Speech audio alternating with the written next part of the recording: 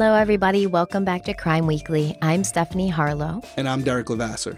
So today we're heading into part 3 of the current series. I can say that I've been spending so much more time with this case than I usually do, going over timelines, going over cell phone records, going over like cell phone towers, trying to learn about cell phone towers because it's a whole different language.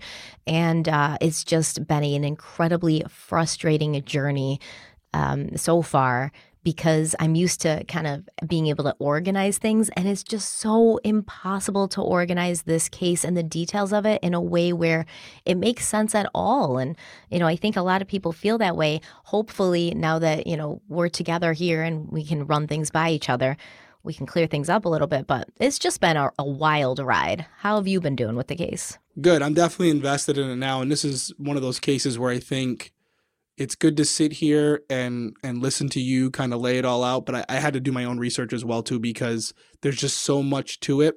And just to be completely transparent, there's so many people invested in this case. And frankly, there's people who feel like they know the case better than the people who worked it. So you really got to be, as people in this field, we really have to dot our I's and cross our T's, because we know, unfortunately, there are people who are watching and listening to this just to call us out on something and just waiting to pounce on something we say or do so that they can say, see, they're full of shit. They don't know what they're talking about. So I'm not saying that's the majority, and that's the profession we're in. So we sign up for it, and it's something I'm very used to and accustomed to being in law enforcement. It was my job every week. We'd have cases. You put together this case that you think is pretty concrete, and then the defense attorney gets it, and their job, and it's nothing personal, is to rip you to shreds, not only break you down as the detective and show why you're not credible, but also show how your case is incredible. And honestly, I never took offense to it. There were times where I'd go out for drinks with the attorneys afterwards, and that was the end of it. So I don't take offense to it, but I like to be prepared. So for this one, did a little bit of research on some of the things that I had questions about. And I don't want to say the phrase that I'm enjoying this case, but it's intriguing and keeps me interested. And it's one of those things where we're going into part 3 and I'm still kind of in the middle, which I guess this is why so many of you out there are fascinated by this case as well. I mean, to be honest, there's probably a ton of people who know this case better than we do, because people have spent years. Like, this is a pet case for some people. They've spent years and years and years in their free time looking up every single, detail. And I will say, like, there may be times where, and once again, there's so much different information out there. So you could get one source and hear it this way, and then you could get to another source later, and it's like, actually, that source is incorrect because of this, this, and this. And you're like, what? But, we'll get there, because I'll tell you what, I have found out so many little minute details that have completely changed the way I look at this case, and have brought a whole new level of like suspects and possibilities to my mind that I've never considered before, just from trying to find everything I can and reading everything possible. It's a lot. So yeah, there's definitely people who know this case better than we do. But we're going through it, right? So we're going to try to get to that place. We're going to figure it out slowly but surely. And we still may not know as much as them at the end. Conversely, I will say there are people who definitely know this case better than us, many people. But there are also people who, and I respond to a lot of the comments on social media. I'm usually the one monitoring it. And we had a couple people where they'll say, listen, you got this fact wrong. Or it's not even that you got this fact wrong, but they'll say this particular example, I don't know why we're not saying that Adnan is completely ruled out. It's been confirmed on multiple podcasts that Coach C, the track coach, or Coach Cy, how do you say his name? I believe it's Cy. I believe it's Cy. Cy, however you say it, Coach Cy has, it's been confirmed on multiple podcasts that Coach Cy said he saw Adnan at track practice.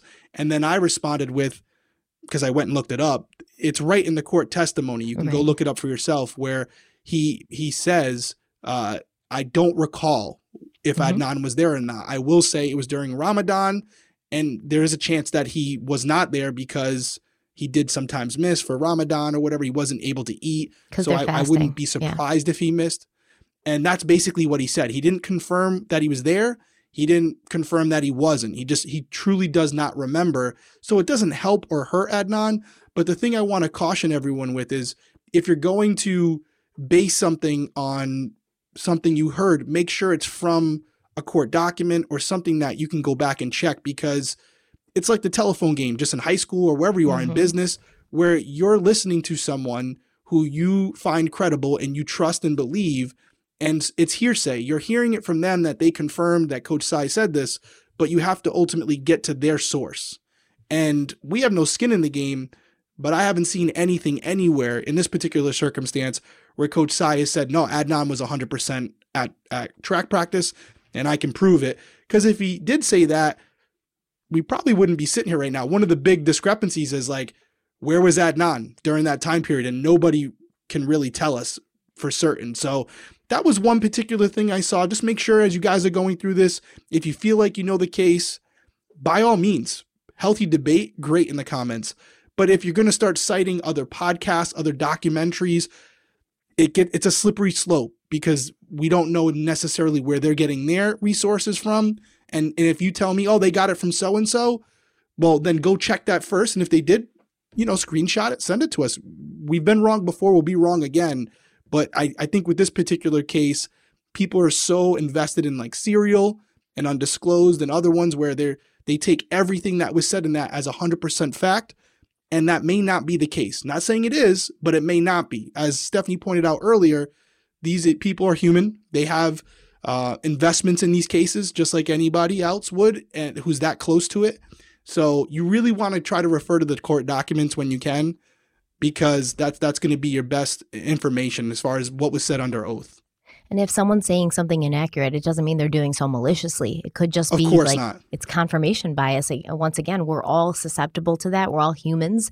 And I have to fight it myself oftentimes. And I will tell you that I see a lot of confirmation bias in this case, not just with the people covering it now, but the police officers during the investigation. It's very clear. Oh, 100%. Very clear to me at this point that that's what happened. And nobody's saying that Adnan wasn't at track practice. We're just saying that we don't know for sure if he was. Like, nobody said absolutely 100% he was, because if that was the case, then we wouldn't be here talking about this. I agree. Yeah. That's why I responded, because I'm like, that's a big point of contention, because for the reasons you just mentioned, if he's there and there's multiple people confirming that he's there, students, coaches, then why are we here? Yeah. How did he even go to trial at that point? If there's if he had a solid alibi, he wouldn't have even gone to trial.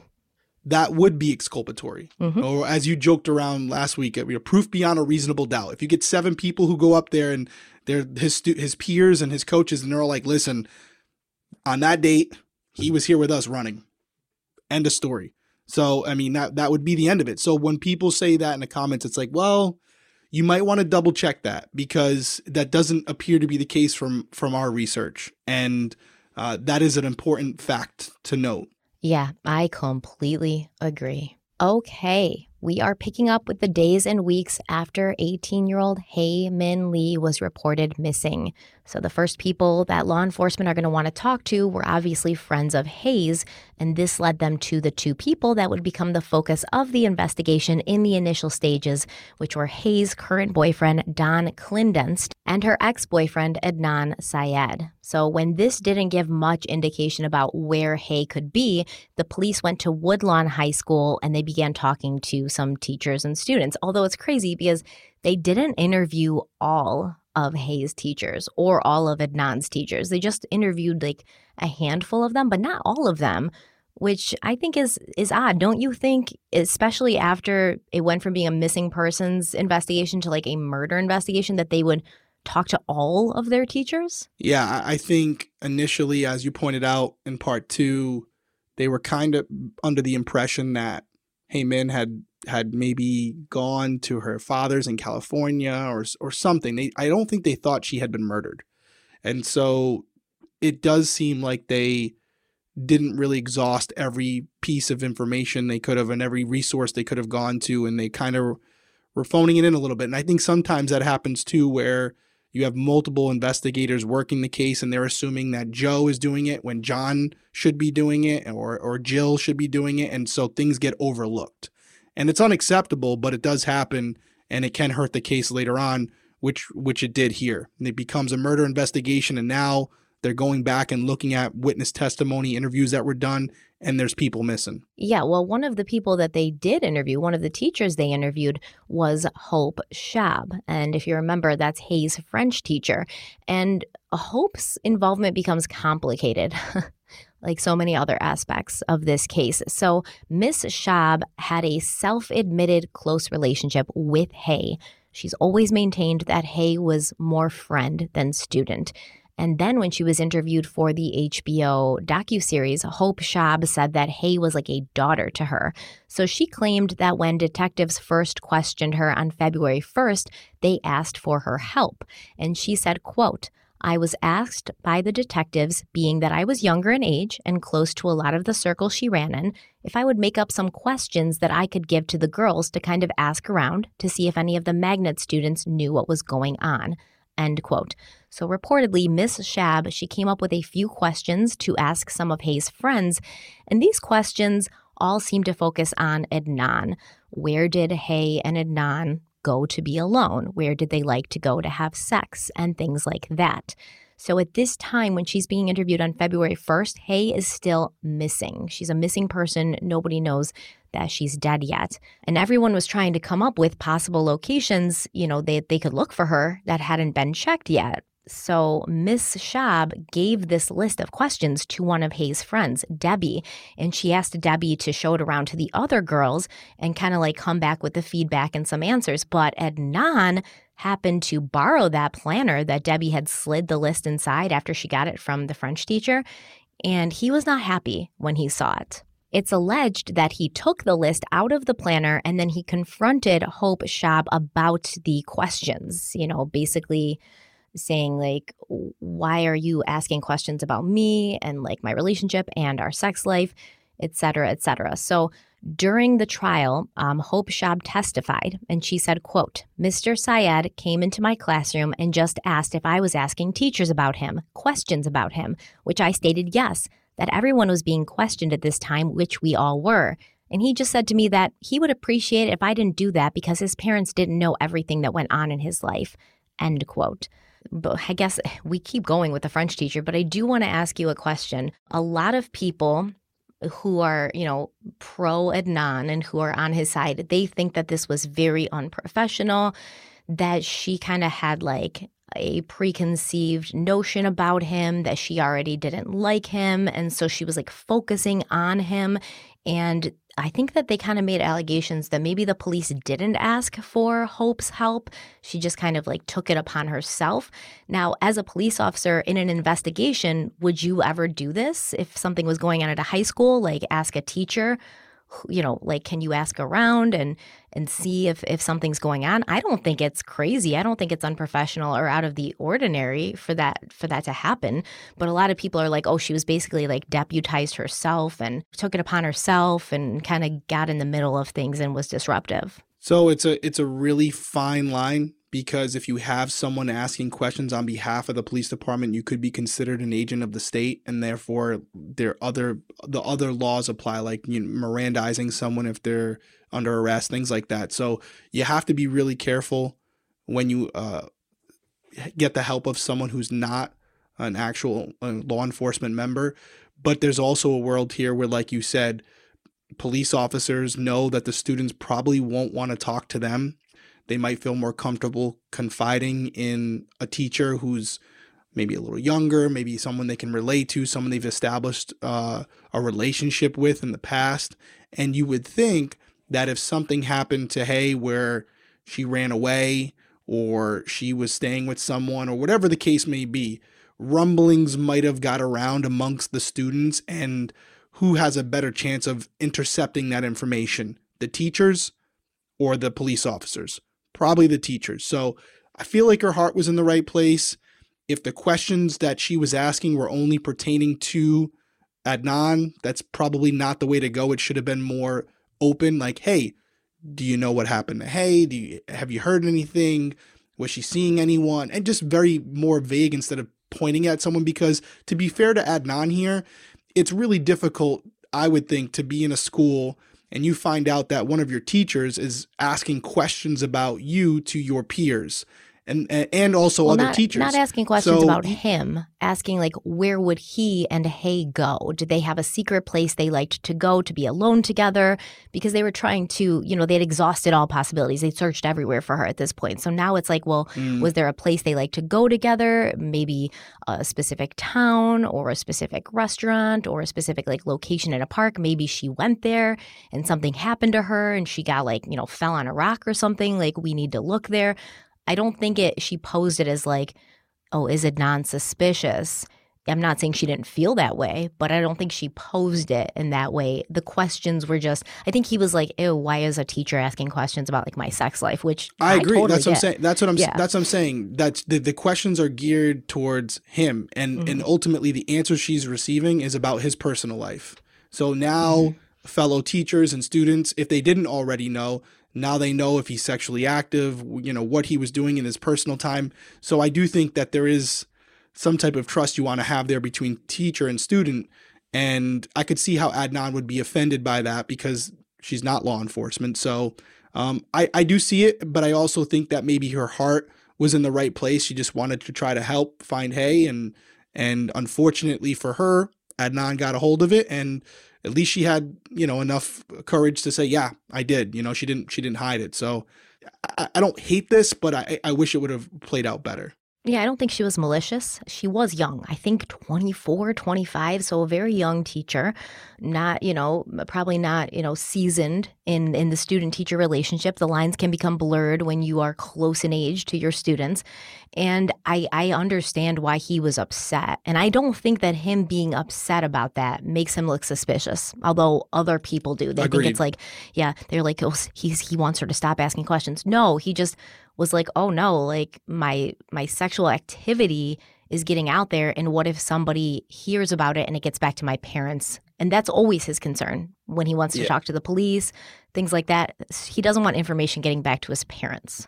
No, and I think that's definitely part of it, and I don't think it's unrealistic for us to say that if he had nothing to do with this, asking questions about Hay and Adnan instead of just Hay, some people may interpret that as whether he deliberately did something or he was with her when an accident occurred. Adnan knows more than he's saying so far. So where did they hang out? Where did they go? Where's a place that maybe only those two would be? And if something happened, only Adnan would know about it. So I think it could be inferred that although it was about Hay, he might have interpreted as, you're kind of like implicating me in a passive way here where it's like I might know more than I'm already saying, which isn't true.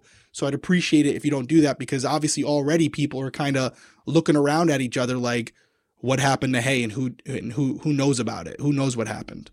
Yeah. And, the thing is, Hope Shab, the French teacher, she seems to have had some involvement in the relationship between Hay and Adnan for some time. This wasn't the first time that she had kind of involved herself. Or not even involved herself, but became involved, because I definitely don't think she involved herself. So she testified that during the fall of 1998, after the homecoming dance, she and Hay had discussed the relationship between Hay and Adnan. And Hay had told her that there had been an incident at the dance between herself and Adnan's parents that had really upset her. Hay claimed that there were problems between herself and Adnan simply because they were of different religions. Hope Shab said, quote, Miss Lee was wondering and asked me for counsel and my opinion as to what one should do if he or she were in an interfaith relationship. And was the faith more important or the love more important? End quote. According to Hope Shab, Adnan also asked her for advice on this same issue. She claimed that sometime during the first week of November 1998, Adnan came to her classroom in the morning looking for Hay, because remember, Hay would go to the classroom before her second period every day. But Hay wasn't there yet, so he sat down to wait for her. Hope Shab said, quote, he was in the far corner of the classroom looking out the window, and he was also asking questions along the line of, what should one do if they are in love with someone who is not of their religion? End quote. Ms. Shab claims that she and Adnan had been speaking for about 20 minutes when the phone in her classroom rang. It was Hay asking if Adnan was there and essentially telling Hope Shab to not let on that she was on the phone. She didn't want Adnan to know. So a lot of people say, like, this is proof that she was scared of him, that she didn't want to see him, things like that. I don't think so. Once again, this was in November. So it was kind of in that place where they had just broken up after the homecoming dance. And she was kind of like, talking about Don, and it was like the on again, off again. They were off at this point. He probably wanted to talk to her. She probably didn't want to have that conversation at that point. Because remember, she wrote him a letter around that time, like, why won't you like leave me alone? And why are you not getting over this? We're both going to be fine. We'll both move on. So she probably just didn't want to deal with him at this moment. But we do know that they got back together for a short time before breaking up again in December. And then they were still friends and they were talking to each other. So I don't look at it as more than it is. Maybe I feel a little different. I feel like there's been a few different things that you've said now over these last 3 episodes where, we talked about Hay referring to Adnan as possessive. And then we have the phone calls where he was calling her multiple times the night that she was out with Don to allegedly give her his new phone number, even though they were broken up. We have the incident involving the car where we really don't know to this day whether he showed up unprovoked, unsolicited, and he just showed up to show up, or he was asked to be there. That's still a big question mark. And then you have an instance like this, which in a vacuum is not that big of a deal. They just had this incident occur. Hayes trying to avoid him. But when you consider other things that we've talked about, there could be something to it. Some people may not like that, but I'm not going to sit here and say that this is all these things that we've talked about are all just innocent things. There may be something here that we weren't privy to where Adnan was not this monster, but may have been a little possessive, may have been a little jealous, may have been someone who, as Hay had said, and we speculated on it, so to speak, but, he was moving fast. And I had thought maybe that was meant in a physical nature, but maybe it was more emotional and wanting to be present. And I had talked about the rose, too, at school, where I said, I'm going to get killed for this. But surprisingly, a lot of you agreed with me in the comments. I'm not saying everyone did. Really? But a lot of you did say, the comments I saw were making fun of us for thinking it was weird. Like I saw like 10 or 15, and it was like one right after the other. Like, you guys are hilarious for thinking that's weird. And I'm like, I don't know. I think it's weird. Yeah, no, a lot of people. And I read a lot of the comments. I know you try to stay out of the comment section. I was reading it, and I expected to get some pushback, obviously. And I definitely saw some pushback, but it was more, I would honestly say it was more towards the side of the rose thing was a little much in the middle of school, but that all together, then you have this. I think we have to acknowledge the fact that there could be a pattern of behavior here where Adnan was pushing situations where Hay was like, hey, just leave me alone for a little bit. And did Adnan know that Hope and Hay were close, and that's why he's going to her specifically, again, trying to get into her personal business because he knows that she has a close relationship with Hope? Yeah. And maybe that's why Hay called her and said, like, I'm pretty sure Adnan's there right now. Don't tell him I'm calling you, please. I mean, that seems like that could also be a scenario here. And so some of you may not like that. I'm not saying that suggests that Adnan's involved with anything to do with Hay, but just this particular pattern of behavior, we're starting to see a few different things here that may suggest Adnan was a little aggressive, a little pushy when it came to wanting to know Hay's whereabouts and wanting to know who she was interacting with. Yeah. I mean, it could go either way. If this was like a full-grown man, I'd agree with you 100% without, even a second thought. But I just remember high school boys and like how, they just had a hard time letting go and, didn't always take no for an answer. They're like very impulsive. They haven't really gotten their like man brains yet where they have a little bit more impulse control, and it's kind of just like all feelings and emotions and passion, and that drives them. So and for him, high school girls too. So I don't know if this was an adult male. I would say like, yeah, this is okay, kind of stalkerish. Can we really like make that huge distinguishing like difference between adult males and high school males? I think so, because their brains haven't developed yet. They don't really know any better. They're not out in the real world yet. And they're not like in a place where women are like, all right, creepy, like stop stalking me. I don't know. It just feels completely like he's just trying to get back in good with Hay. And, whether or not that's what he should be doing. And I do think that he was having a hard time letting go, especially after the homecoming dance and around that November time. But I don't know. I think it's pretty typical. And I'm not even saying it's this type of behavior is isolated to Adnan. I do think there's a factor of Adnan's age and what's normal for teenage boys, young adolescent boys. But I think that coupled with what we've heard to say that Adnan's on the adverse end of that, where he wouldn't be like every other teenage boy, pushing a little bit, wanting to know who she's talking to, wanting to know where she is. I think that would be a stretch too, right? So to say this is not saying he's a monster, not saying he's a stalker, but I just don't think it's a far reach to say that he may have been overextending himself a little bit to kind of integrate himself into Hae's daily activities, like the fact that he knew she would go see her teacher. So ironically, he's going to go see her too at the same time. Seems a little convenient to me. That's all I'm saying. And I completely agree with you there. And we did touch on it in one of the previous episodes where it was like everybody who was fighting for Adnan kind of made this big show of saying like he was completely over Hae, like he wasn't jealous, he wasn't still hung up on her, he had moved on, he was dating other girls, et cetera, et cetera. And I said, I have a hard time believing that because this is January. It's only been a couple of weeks since they've legitimately broken up, and they were so like their whole relationship breaking up, getting back together. Is it crazy to think that he expected they would get back together again? Is it crazy to think that he would still want that? Is it crazy to think that he was just acting like he didn't want it because that's what high school kids do? They play hard to get and they act like they're okay, but really they want that. I don't think in any way that he was as over her as many people make it out to seem. But once again, that doesn't mean he killed her. It's just, teenage kids, they don't get over stuff that easily. They hang on to it and then they listen to sad music in their rooms and then they like drag it out until they realize it's over. So I think that you're right. It shows he's still into her, and everybody will try to tell us that he wasn't, that he was completely over it. Yeah, no, I don't buy that. And I especially don't buy that after we know that the day before Hae went missing, he was calling her repeatedly, trying to get in touch with her, again, according to him, to give her his phone number. I consider you a very close friend, but I can tell you, if I wanted to give you my new number and it's later in the evening, I'm going to call you once. If you don't pick up, I'll probably talk to you the next day, but I'm not going to repeatedly call you until you finally pick up just to give you the number.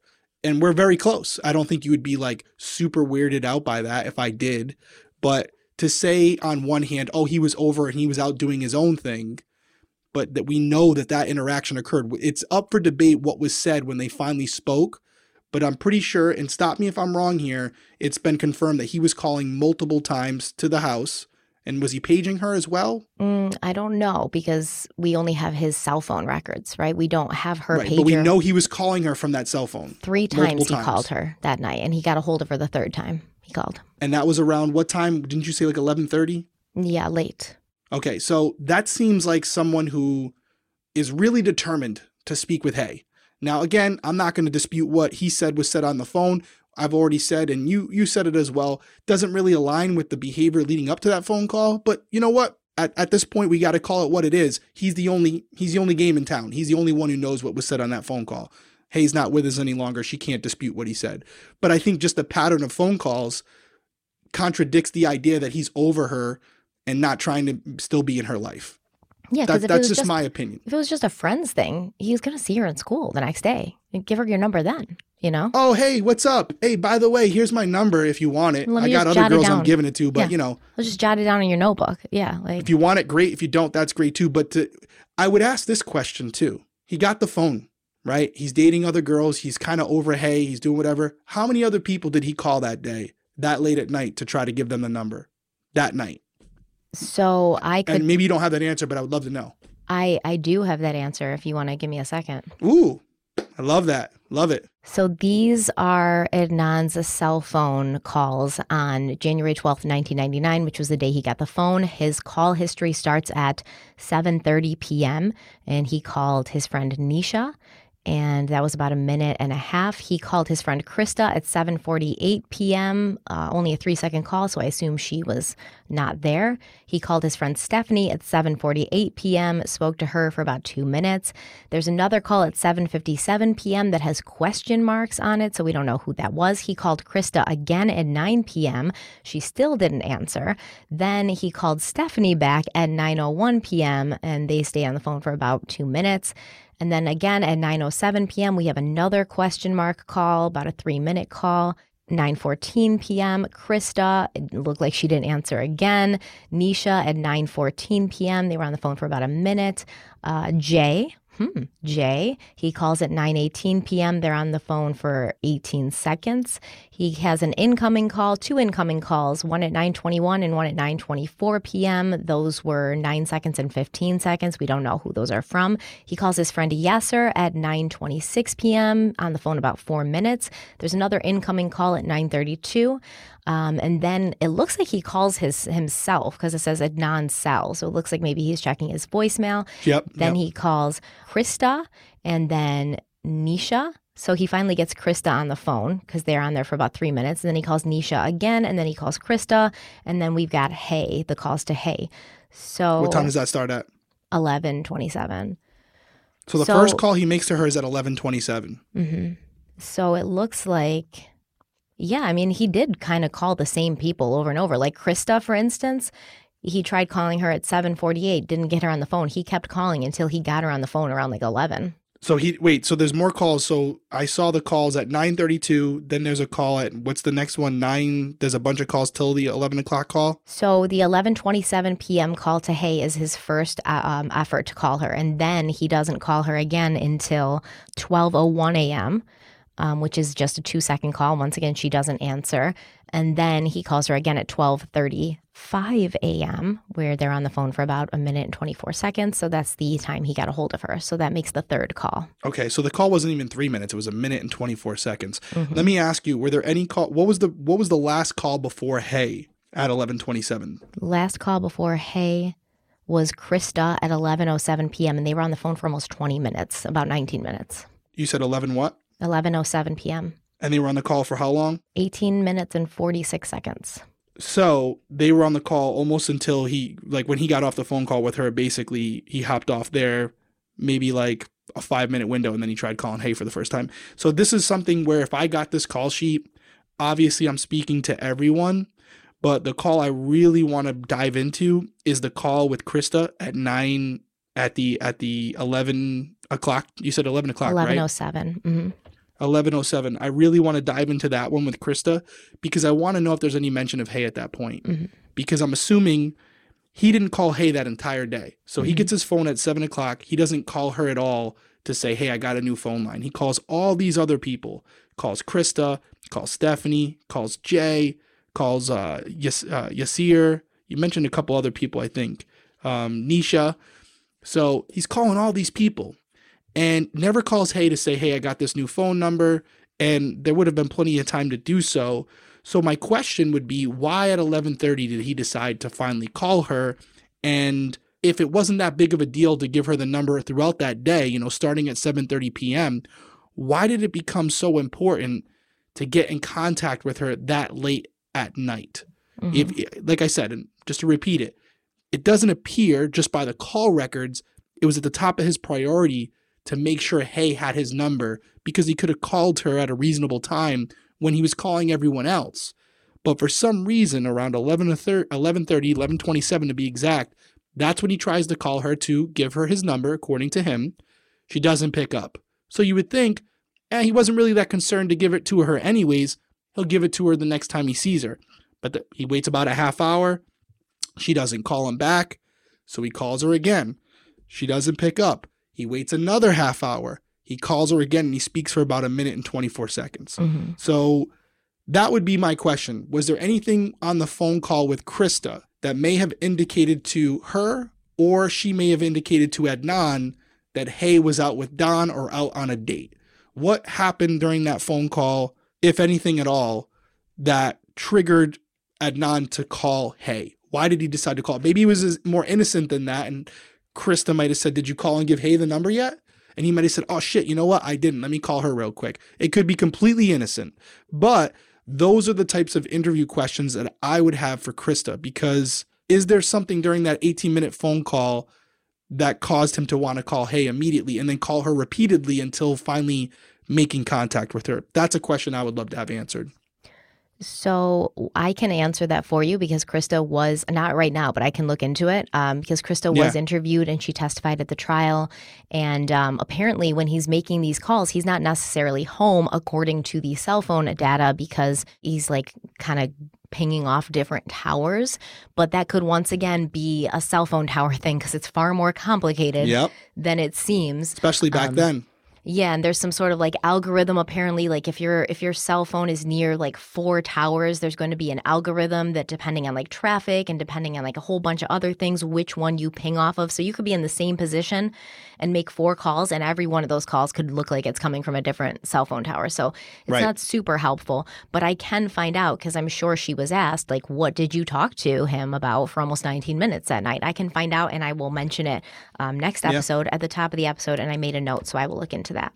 Right. So but thank you for that information. Super helpful. I have it all written down here.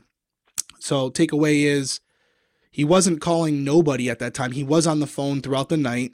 So that's it looks like he was calling multiple people to give them his number. Mm-hmm. So feather in the hat for Adnan there. But I said it before and I'll say it again. If he's asked by police about it and there was an argument between them or anything that wasn't on the up and up, something that was more argumentative than cordial, he's not going to tell the police that. He's not, even if he's innocent, because he's a teenage boy. He's scared. He's not going to say, yeah, the girl who's currently missing, the last person she spoke to was me and we fought over a guy. He's not going to say that. And I can't really blame him, but I will say that again, 4 hours he had the phone, called multiple people, definitely had some downtime between these calls, never called Hay. But then all of a sudden at 11:30, he starts blowing up her phone every half hour. So could be a coincidence, of course. It could be a coincidence that he decided at 11:30 when he was done calling everybody else, he was finally going to call Hay. But again, that goes back to the whole where if he's over her and he's not really concerned about whether she has his number or not, I see the one call, no problem there. But why is he calling back 2 more times until 12:30 in the morning just to give her his new phone number? That seems, even for a teenage boy, that seems like a little odd to me. You know, it's odd for a teenage boy who's completely over her. Yeah, I agree. I absolutely agree. That's a lot of food for thought. So I'm going to dive into that for next time. But let's take a quick break. We'll be right back.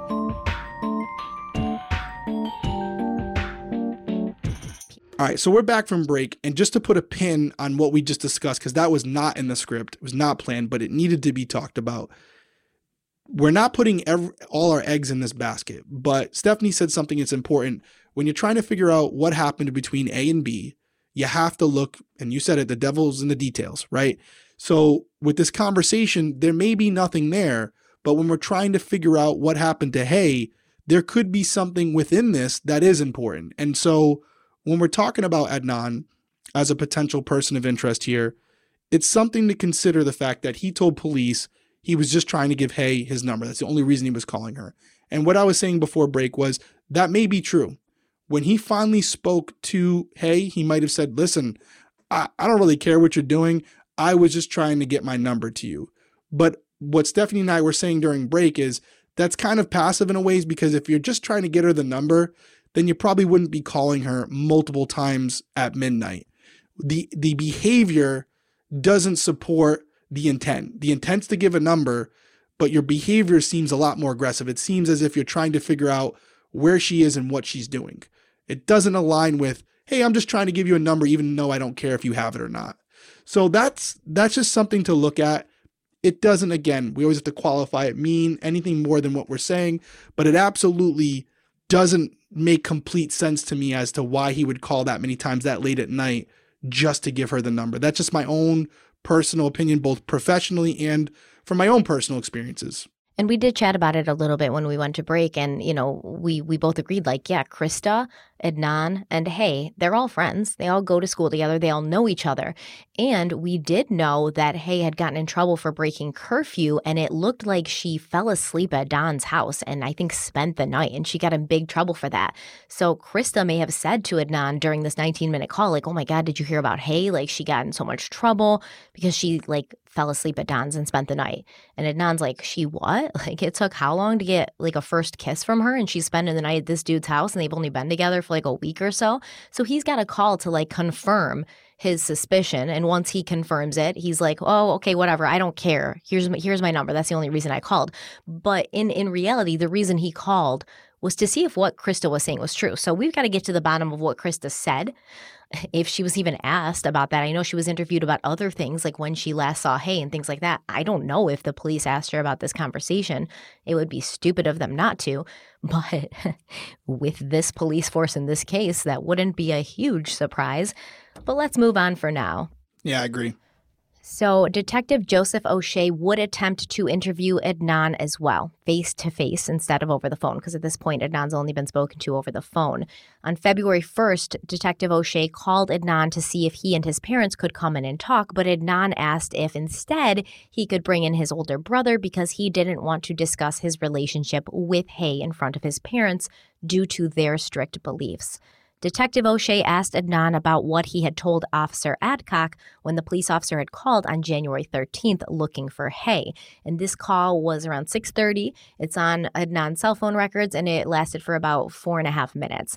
So according to Officer Adcock's report, Adnan had said that Hay was supposed to give him a ride, but he'd been running late, and he assumed she'd just gotten tired of waiting and left. This is something I always come back to because in Rabia's book and in all the early coverage of this case, when it was like hitting onto the scene, everyone said like Adnan has no recollection of asking Hay for a ride that day. He doesn't believe he did, and he had his car, so why would he do that? But we do have witnesses who heard Adnan and Hay talking about him getting a ride from her that day. They could be misremembering the day. Who knows? But, it's a possibility. I still think it's important. I agree. I agree. And to say you have no recollection of asking her or being like, no, it wasn't that day, it was the day before, or it was, it couldn't have been the day after because there was a huge snowstorm on the night of January 13th when Hay went missing, and went to the 14th and the 15th. It was like an ice storm. So school was closed for those next 2 days. So it couldn't have been the day after. So, did he ask her for a ride? People say that he did, and people say it wasn't uncommon for him to do so. And I think it's also important to note that this happened on February 1st. You said, correct? He's talking to Adnan on February 1st. On February 1st. So this is about 17, my math's not perfect, like 17 days after the date in question, correct? Yeah. So not that far out. And it would have been the last time that Adnan had spoken to Hay, right? So you would think he would probably recall that conversation, especially if he had any feelings for her whatsoever. No, this was Detective O'Shea asking Adnan, like, did you tell Officer Adcock this, that you asked her for a ride? And Adnan said, no, why would I do that? He told Officer Adcock that he had asked her for a ride on January 13th, the day of. So he said, I don't recall telling Officer Adcock that when Detective O'Shea followed up with it. Right.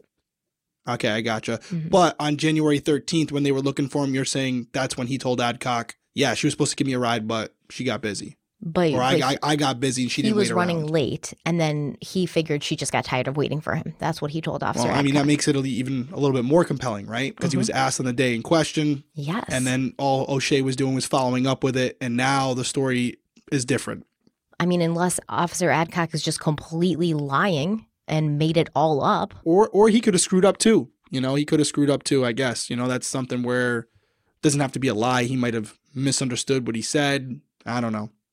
Yeah. I know that's what people will say, that he was, Adcock's definitely heard it wrong. I've seen the report that he wrote, and I don't think he did. It's pretty specific, but whatever. Okay. Detective O'Shea did schedule a time to sit down in person with Adnan and his older brother the next day, but that meeting was postponed and rescheduled for February 10th. Sadly, it did not go ahead as scheduled because Hay's body was discovered on February 9th, and the missing persons investigation became a murder investigation. Baltimore's Leakin Park looks like a welcome expanse of green in an otherwise gray city, and it is, after all, one of the largest woodland parks in an East Coast city. But since the 1940s, this park has been used as a dumping ground for dead bodies. And this is most likely due to its huge size of 1,200 acres with plenty of isolated and wooded areas to hide out in. The park's dark reputation began when 13-year-old Robert Wayne Truman was found dead there in 1946. It turned out that he'd been accidentally shot to death by another teenage boy who had panicked and chosen Leakin Park to hide the body. And I guess that started a trend because people just started hiding bodies in there. In 1968, the bodies of 4 little boys, all under the age of 11, were found in the park on April 19th. They'd been brutally murdered by Reginald Vernon Oates, an 18-year-old janitor, a serial murderer, and a child rapist who kept his victims' genitalia as trophies of his crimes. So since Hae Min Lee's body was found in the park in 1999, 20 more have also been found. And a young girl's body was found in that park just a month before Hae's body was found. And they believe that she was murdered by this other person. We're going to talk about that in another episode when we talk about different theories and different possible persons of interest. So in recent years, efforts have been made to improve the reputation of the park, but it is really difficult to look past the fact that bad people who have done bad things have used this park to hide their dirty deeds. Guy Hager, the senior director for the Parks and People Foundation, wants us to know that the murders were not committed in Leakin Park, saying, quote, "It's factual that the bodies have been found, but those bodies have been brought in from another location. City parks are closed in the evening, and there are major roads going through this large park. People find it convenient, I guess, to hide things," end quote.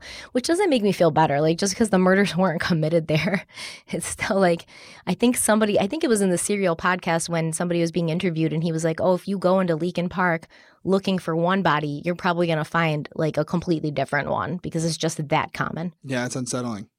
I will say my takeaway from that section is that when we talk about other suspects, other people of interest, other scenarios that could have happened that day, this is one, right, where you have someone who is a serial killer. They're out there looking for women that fit a certain description. We don't really know what happened to Hae that day. Did she leave and see a hitchhiker or see something on the side of the road and pull over because this person was set up there to entice someone to pull over and check on them? Yeah, that's possible. Who am I to say it's not? And that she could have been a victim of a situation where the offender has killed multiple people and was known to dump the bodies at this Leakin Park. So that is a scenario, and it's a realistic scenario. Like it absolutely, if we found out, 6 months from now with the new findings in the Adnan Syed trial and his charges being vacated and all that stuff, and them not pursuing charges, if we found out that there was DNA on her shoes and it came back to an offender, one of these names that has never had any known contact with Hae, but his DNA's on her shoes, guess what? He now becomes your main suspect. So that's when I talk about, finding DNA on these shoes that's linked to someone who had no interaction with Hae, but they do have a past criminal history connected to another case. And if one of those cases are connected to a body that was found at Leakin Park in the past, that'd be huge. That'd be huge for this case. Yeah, I mean, we'll definitely explore that theory. I don't think it holds much water. The person who was known to have or suspected to have left another body of another young girl in the park, I don't know how much water it holds, but we're going to discuss it regardless. Yeah, and to be fair, it's not just this particular person. There could be an individual out there who has a series of crimes, sexual assaults, robberies, whatever it might be, just violent crime, and their DNA is found on her shoe, and there's no known connection between the two of them. As I said last episode, they would go to that person and he or she would have some explaining to do as to how their DNA got on the shoes in her car. So that's what I say, as far as there may be an unknown individual right now who has a criminal history and just hadn't been caught for something like this yet, or this was the first time something like this happened, where we're going to end up finding out that their DNA was on the shoes and their DNA is in a database because of previous crimes they've committed. So listen, nobody wants it to happen more than me. Obviously, I want this case solved for Hae. So if it leads to a completely different person, yeah, that's a win. And obviously that would be terrible for Adnan as well to know definitively he didn't do what he was accused of and convicted of. But either way, I definitely want to find, we all do. We want to know what happened. Yeah, no matter where it leads. We definitely 100%. Don't. Yeah, we're not like weird people who are like going to be mad if the crime turns out to be solved in a way other than we suspected or thought or considered. That's ridiculous. Although I will say I do think there's people out there like that. We are not those people. So let's actually talk about the way that Hae's body was found. It was discovered by Alonzo Sellers, but a lot of people have questioned the way he found her. And, you know, they've kind of brought up the fact that they think he might be responsible for killing Hae. Now, personally, I'm just going to put my opinion out there. After everything I've read and everything I've gone through, I don't see why he would lead the police to her body if he'd been responsible for her murder. You know, like, why would you do that?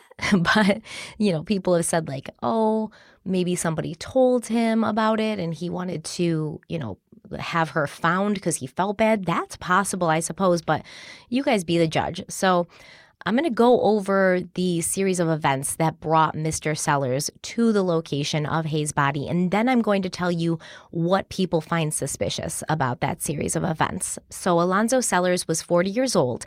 He worked maintenance at Copan State College, and he claimed that he'd been given a work order that day to shave down a door, but he didn't have the tool that he needed to shave down that door. He needed a planer, and he didn't have one at the college. However, he knew he had one at his house. So on his lunch break, Alonzo drove home. He went down in the basement. He got the tool. And then on the way back out, he grabbed a 22-ounce Budweiser beer from the refrigerator, which he proceeded to drink on his way back to work.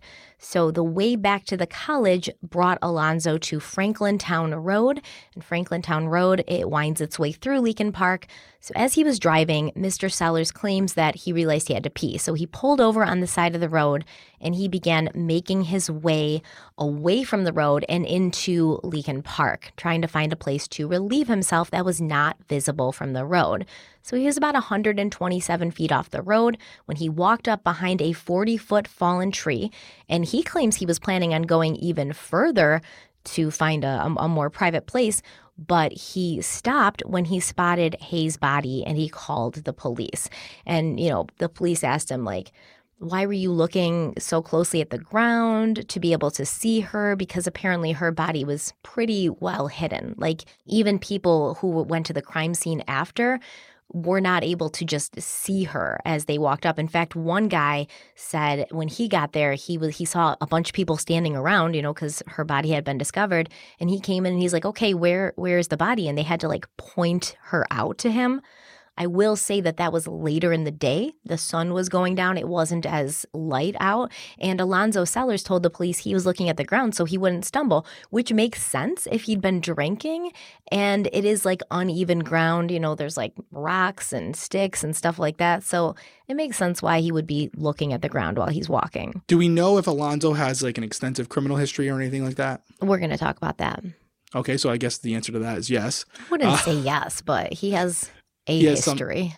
So that's important, and it's something to definitely dive into. But I will say this, and we had something like this happen with Caylee Anthony as well. Anthony, exactly. So I don't want to deter people from looking into the individuals who find these bodies, because it would be, I guess, a smart move. I don't think it would be, by the way, but it could be like a creative way of, hey, I did this, but now I'm going to be the one to find the body. So why would I point out the body if I got away with it in the first place? It's like this reverse psychology bullshit. I think it's super risky. If I had committed a murder and a month had gone by and nobody had suspected me at all, the last thing I'm going to do is go show you where the body is, because that body, just to look at this from a really morbid place, I want to let that body decompose as much as possible. I want to let animals get to it. I want the elements to get to it. I'm going to wait years before ever going near that body again, because I don't know if I left some trace DNA on it or anything like that. So the last thing I want to do is, less than a month after I did what I did, is point out to police where the person is that I killed. You're definitely going to wait a lot longer than that, I would think. So I'm not ruling this guy out completely. But I also think it's probably not likely that he's the guy. Although I'm sure you're going to tell me that there are people who are very suspicious of him, probably because of his past, and I will acknowledge that on the surface, 127 feet sounds like an awful long way to go to go pee. But I will say it's not as far as you think. Mm-hmm. If you actually step outside your house and walk 127 paces, it's a lot closer than it really, and you know this from accident reconstruction, 150, 200 feet. It's like, oh my God, the skid marks are so long. They're really not. I'm not saying it's a short distance. I'm not saying it's like you can reach out your hand and touch it, but it's not as far as you would think. And maybe he wanted to get off the road, but yeah, especially we'll look into his winter, criminal history as you break it down. You know, in February, there's not like leaves on the tree. It's not like springtime, everything's in bloom. You know, everything's pretty bare at that point. But I will bring back to Caylee Anthony. I remember that guy so well, the meter reader, Roy Kronk. And nobody could decide. Everybody was suspicious of Roy, right? But Poor nobody Roy. Nobody could decide what they were suspicious of him for. Wasn't he going pee too? He was going to pee, or he saw a snake or something. No, he was a utility worker, and he was going to relieve himself, remember? Yeah. And he said, you know, Jose Baez was like, oh, he's the one that put her there, and that's how he knew that she was there. But then Jose Baez switched it up, and he was like, oh, he wanted the reward, so he found her way earlier, and he just waited until the reward went up. You know, like Jose Baez himself couldn't figure out what he was suspicious of Roy for, and it's because truly he wasn't. It was just like this alternate explanation that wasn't Casey Anthony, because Jose Baez had to protect his client at all costs. And when you look at who's suspicious of Alonzo Sellers, it's mainly the people who are very supportive of Adnan, you know, Rabia Chaudhry, for instance, and people like that who are like, oh, we need to seriously look into Alonzo Sellers as a possibility. And I just don't think it's as strong a possibility as they seem to believe it is. So I guess you could definitely look into it, right? Of course. Hey, I agree with him there. Of course, but people say like, okay, so they say, why did he even stop to pee when he'd just left home and the college was only like 3 miles away? So some people say the college is 3 miles away. Some people say it's 5 miles. Either way, it's not that long. Couldn't he have just held it until he got back, or, you know, have peed before he left? And, you know, allegedly, after finding Hayes' body, he still didn't pee because he freaked out and he like called the police. So I guess he was able to hold it longer. Additionally, people have wondered, like you said, why did he go so far off the road? And how did he find this specific spot? Because apparently the path that he would take off the road would go down a sort of like a beaten path where people would walk, but he kind of like veered off of that. And the Undisclosed podcast also mentioned how Alonzo Sellers had parked on the opposite side of the road and then crossed the road to find a place to pee. So why wouldn't he have just gone off the road on the side that he parked on? And, you know, the police did ask him many of these questions during their interview with him. And I think that it's very clear that they're suspicious of him during their interview with him. So a lot of Adnan supporters are like, oh, they didn't, you know, look into anybody else. They weren't suspicious of anybody else. As soon as they knew about Adnan, it was over. But that's not true. Like, you can tell when they're talking to this dude. Like, they're definitely thinking he could have something to do with it. So they were definitely suspicious of his story. I will say that I believe it was Sarah Koenig with Serial Podcast. So she went out to that same spot in February to see like how far off the road did he really go. And she even said, she was like, you know, once I get 127 feet, it's really not that far. It's not as far as you think it is, like you said. And she said you could still see cars, you know, driving on the road. Like, if you wanted privacy, then you probably would want to keep going, and you probably would go off the beaten path to find a place maybe behind a log, which is where Hayes' body was behind, this big fallen tree, where you could kind of like hide out and you know, relieve yourself. Yeah, that's definitely the case. And I will say, as far as what you said about them speculating as far as, well, he pulled over to one side of the road and he crossed the street, I think it's a valid question.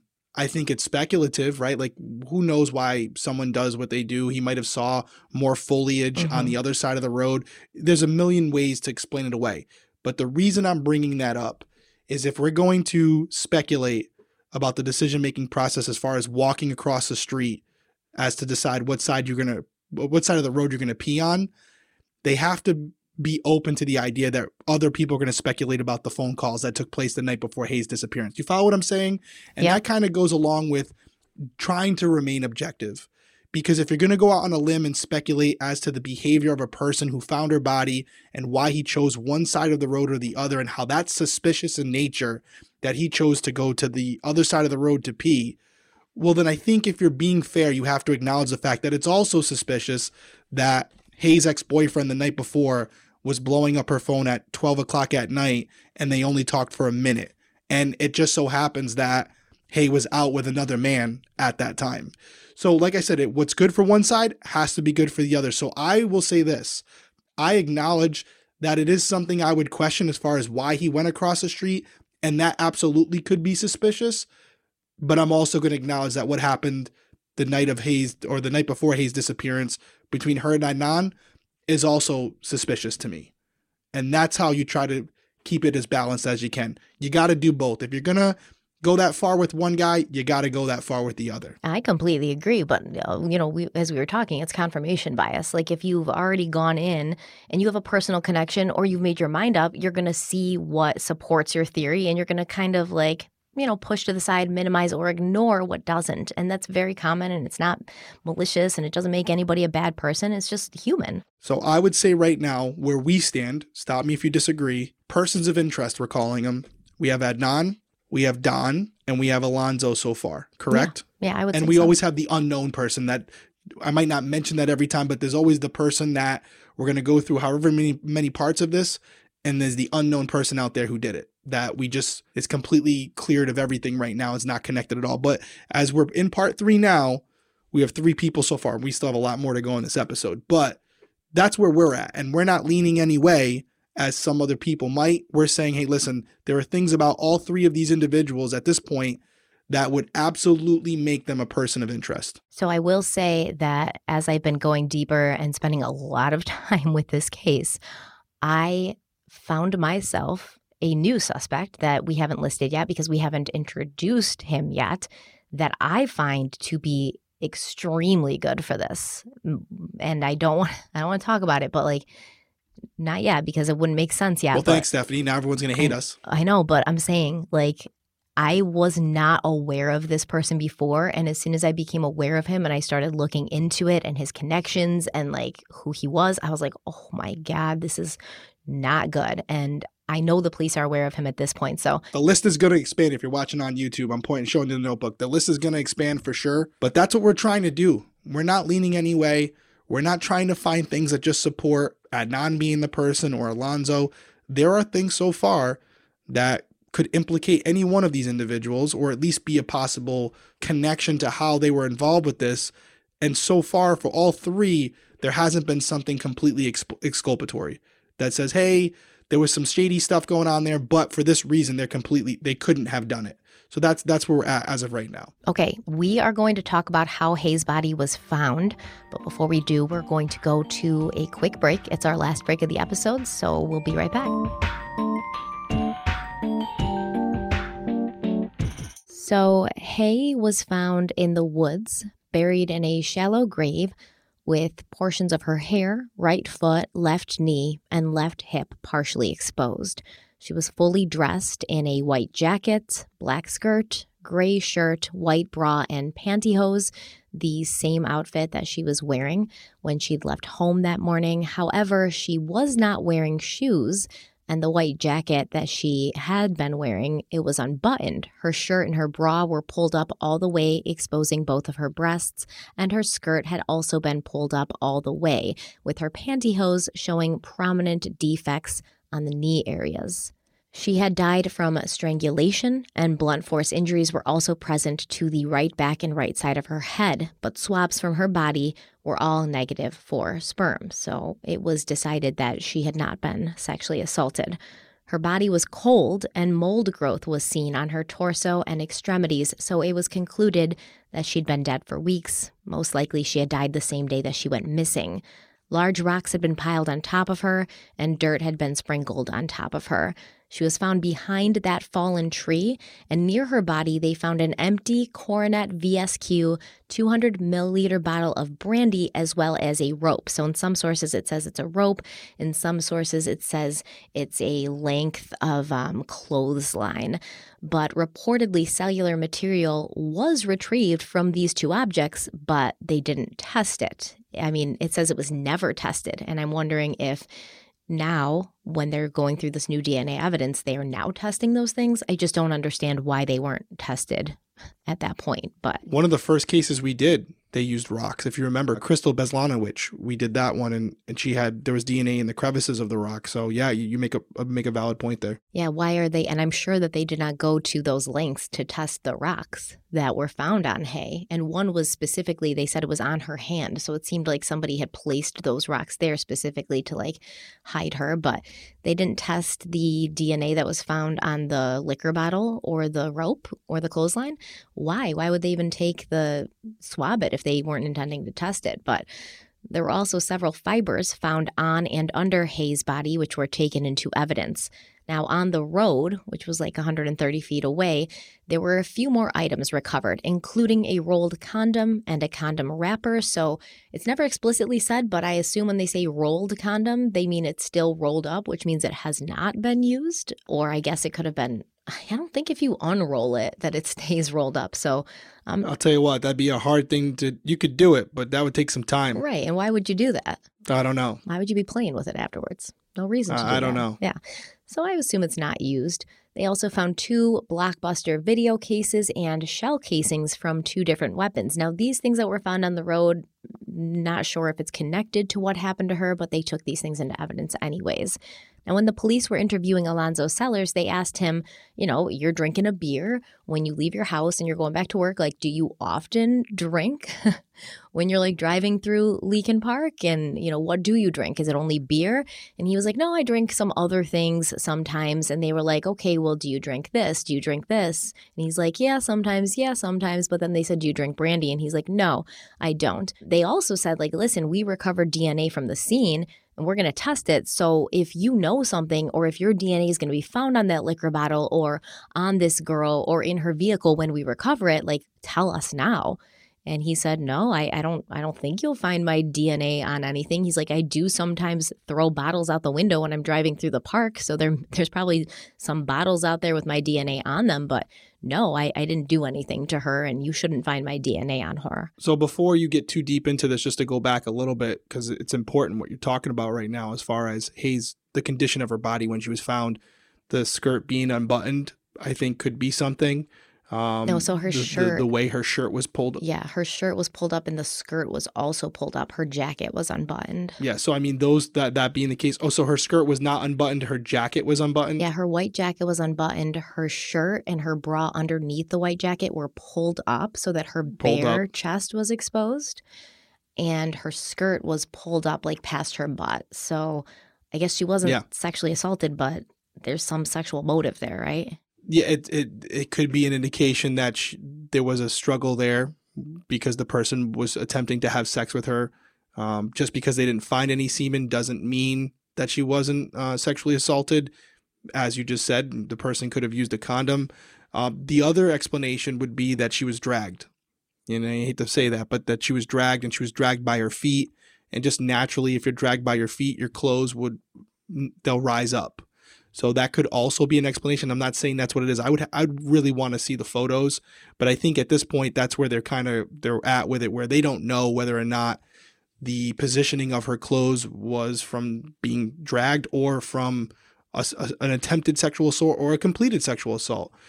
So worth pointing out, could be very significant, especially considering the fact that I don't know if that would have been a motive for Adnan, honestly. Right. I really don't.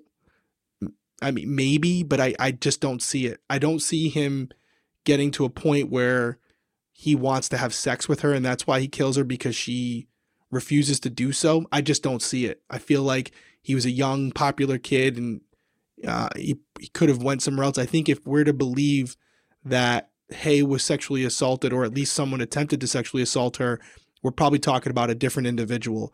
That would also, in my opinion, probably rule out Don too, because again, I don't know if they were sexually active with each other, but I feel like he was probably going that direction if he hadn't been already because of their relationship and how it was evolving.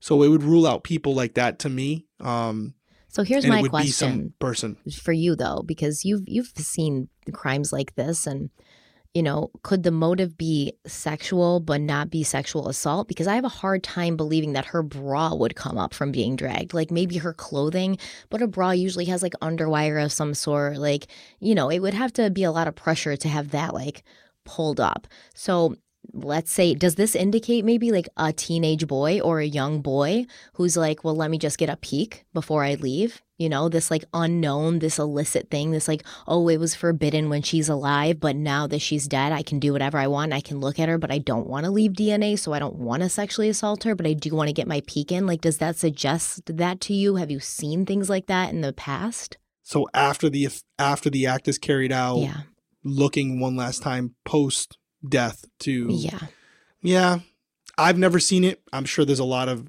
people out there, investigators out there who maybe have, that the person has this fetish where they like to look at the body after killing someone in a sexual way. There might be some form of sexual gratification there.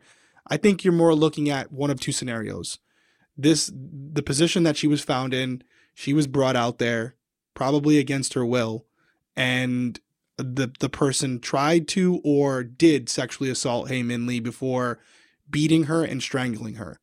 Or whatever happened to Hae happened in her vehicle, and then she was dragged 127 feet through the woods out to that final location. And I do agree with what you say about the wired bra. That would absolutely make it difficult. However, if it gets caught on a branch or a rock or something, I guess I could see it pulling up. You would know better than me. Honestly, I've never tried that, but 127 feet isn't that far, but it would definitely be far enough where if it's a human body and only one person is dragging it, it would get caught on a lot of things, I would assume. But without me seeing the actual layout of the trail that they would take, it's all speculation at this point. I don't know how much would have been out there that she could have been caught on. It's just like the whole, I just feel like she was undressed purposely. I don't feel like it was just something that happened. Like the way that her clothes were, the clothes that were specifically pulled up to expose certain things, it just feels purposeful. And maybe it was meant almost to shame her, like maybe somebody was mad that she was out there. And I'm not saying this is a non, right? But like if we're looking at it, could be possibly a non, that could be a motive for undressing her. Like, well, if you're just going to go out there and give it away to whoever, like now you can sit here like the slut you are, and now everybody can see you like this. It's almost like a way you see sometimes, like after. But then why hide her body like that? Because they knew that it would probably be found. I mean, it wasn't hidden that well. Shallow grave. She just had like, stuff sprinkled on her, like some dirt sprinkled on her and some rocks on top of her. But you would have to assume that she'd be found sooner or later. I don't know. I'm just trying to figure out why somebody would undress a murder victim like that. And it does seem to have happened, at some point while she's either being murdered or after. And what's the motive for doing that? Yeah, I agree. Yeah, no, it's too bad. Not saying it's too bad. Let me rephrase that. But in some cases that I've worked, you'll have an obvious sign of a struggle where the shirt will be pulled up in one direction, but the pants are pulled down at the ankle. So it's like, okay, well, if she was dragged, they're not going opposite ways. You follow what I'm saying? Yes. But in this particular case, you have everything going in one direction, and the argument could be easily made, well, she had a skirt on, Derek, so it's easier just to pull it up. And I actually agree with you. So that's what makes this a little bit complicated, because it could be explained by some type of struggle of dragging her, but just as easily it could be explained that the perpetrator was over the top of her, pulled her bra up, pulled her jacket open, and pulled her skirt up. Simple. Right to the point. Well, here's another thing. She's got stockings on, which have defects only on the knees. If she's dragged, those stockings are running, getting holes, catching on things. They're going to have defects a lot more places than on the knees. Why only on the knees? Did someone force her to kneel somewhere? What's going on here? Like there's a lot of questions. She didn't have scratches on her back either, right? She didn't have what? Scratches on her back? No. Scratches like you would expect from like rocks and branches and stuff. So that would That's not in the favor of her being dragged. Yeah. Interesting. Yeah, that's a difficult one. Would be a lot easier, and even so, even if we did, it would be easier if we had the photos, which we don't need, but if we had the photos of not only the crime scene, but also the walk out from the road to where she was found, because you could kind of develop your own opinion. But there are CSI people out there that would be way more qualified to do this than us. What's the general consensus from people who are in the Adnan camp? What is their take on how her body was found? They don't talk a lot about that part. They just say like how she was found and that's it. You know, they don't talk about like what it means or what it means towards motive or what it means towards who did it. And I think it's important. You know, I guess that it's kudos to them on that, because I do think it's very speculative for any of us to just kind of read what it was and be like, oh, it means this or this means that. Like we do it. That's what we do here. But it could be 5 different things that caused that to happen the way it did. Did the assault occur in the car, or did it occur somewhere else and then she was dragged out there, carried out there? Did she walk out there involuntarily? You know, like there's so many scenarios. And then was there another assault while she was out there? Mm-hmm. Is there a secondary crime scene that we're unaware of to this day? Mm-hmm. Yeah. Is the secondary crime scene her car? You know, there's so many questions, but it is still good to know those things, because even if her skirt had been found in the right position and her bra hadn't been pulled over her chest, it still could mean she was sexually assaulted or an attempt was made. Absolutely. Yeah. Or they just put her clothes right before they left her. And we've seen that happen a lot too, you know? That's right. So it still doesn't rule it out. Mm-hmm. Yeah, I think we're weighing out the different options based on what we're learning, but all are still in play. And I don't think you can take anything from this that implicates one person over another. I absolutely agree, because like you said at the beginning, like, oh, because of the fact that she, you know, if somebody was trying to undress her, I don't see Adnan doing that. And I agree. But I do see maybe like a teenage boy doing that just out of, you know, being a shithead like they are. So that doesn't. You're leading me somewhere, by the way, right now. No, 100%. I'm really not. It just it came. There's not a future suspect you're going to talk about that happens to be a teenage boy. No, well, I mean, Jay, besides Jay Wilds, you know, but he's a young man. Like, is it out of the realm of possibility that Jay would do something like this? Allegedly, don't come for me. No, it's not out of the realm of possibility that Jay would do something like this. Yeah, it's fair. No, that definitely opens up a wide gamut of people that any crazy criminal could do this way. Yeah, and so let's go back to Alonzo Sellers, because when people were like, oh, you know, it makes sense that he would go out and go far off the road to pee because he wants his privacy. Well, Rabia Chaudhry brought up the fact, she's like, well, I don't think that he's the type of man who really cares about privacy, because Alonzo Sellers had a record for exposing himself quite often. In May of 1994, he had been arrested when he was caught running naked in a residential neighborhood. And in March of 1996, Alonzo was arrested. He was wearing a hoodie, sunglasses, sneakers, and nothing else. And then again on December 7th, 1998, so just about a month and a half before Hae goes missing, Alonzo dashed out in front of the car of a woman. He exposed himself to her, and then he began shaking it around. But unfortunately for him, this woman was a uniformed police officer, and so she chased him. And she didn't actually end up finding him. I think her name was Margaret, if I remember right. She didn't end up finding him, but she found like his car, I believe, or where he had stashed his clothes. And she stole his clothes and his wallet.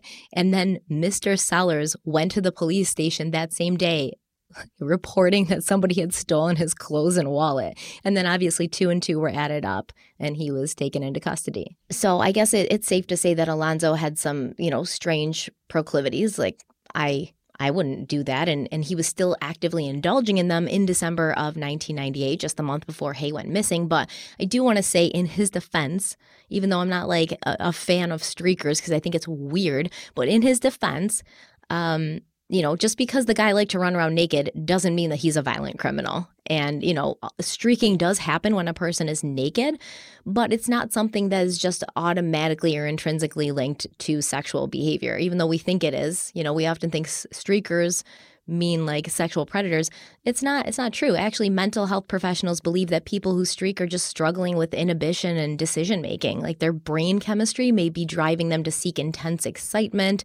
Some may be under the influence of drugs or alcohol, which reduces inhibitions. We know Alonzo likes to drink, and some may just want the attention. So in fact, you know, as social inhibitions have gone down in society, incidences of streaking have also gone down. So it could just be that people are feeling repressed and they just want to let it out.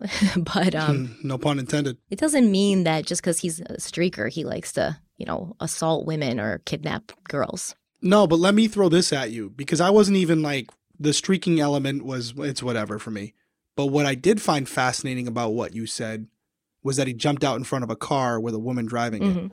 I'll tell you why that's interesting, because when we think about what happened to Hae, I think most people, regardless of what side you're on, think that it happened pretty quickly after she left from school that day. It wasn't something where she was in good spirits and fine for hours, because she didn't pick up her cousin within a couple hours of when she was supposed to. So whatever happened fast. And I think to myself, well, if she had stopped at a gas station or she'd stopped at a restaurant, or someone would remember seeing her, there'd be camera footage, something.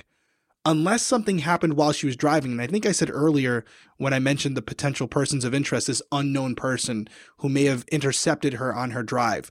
Well, maybe it's not an unknown person. Maybe it's someone like Alonzo, where she's driving, he sees her and he jumps in front of her car and he's able to get her to stop long enough for him to get in the vehicle.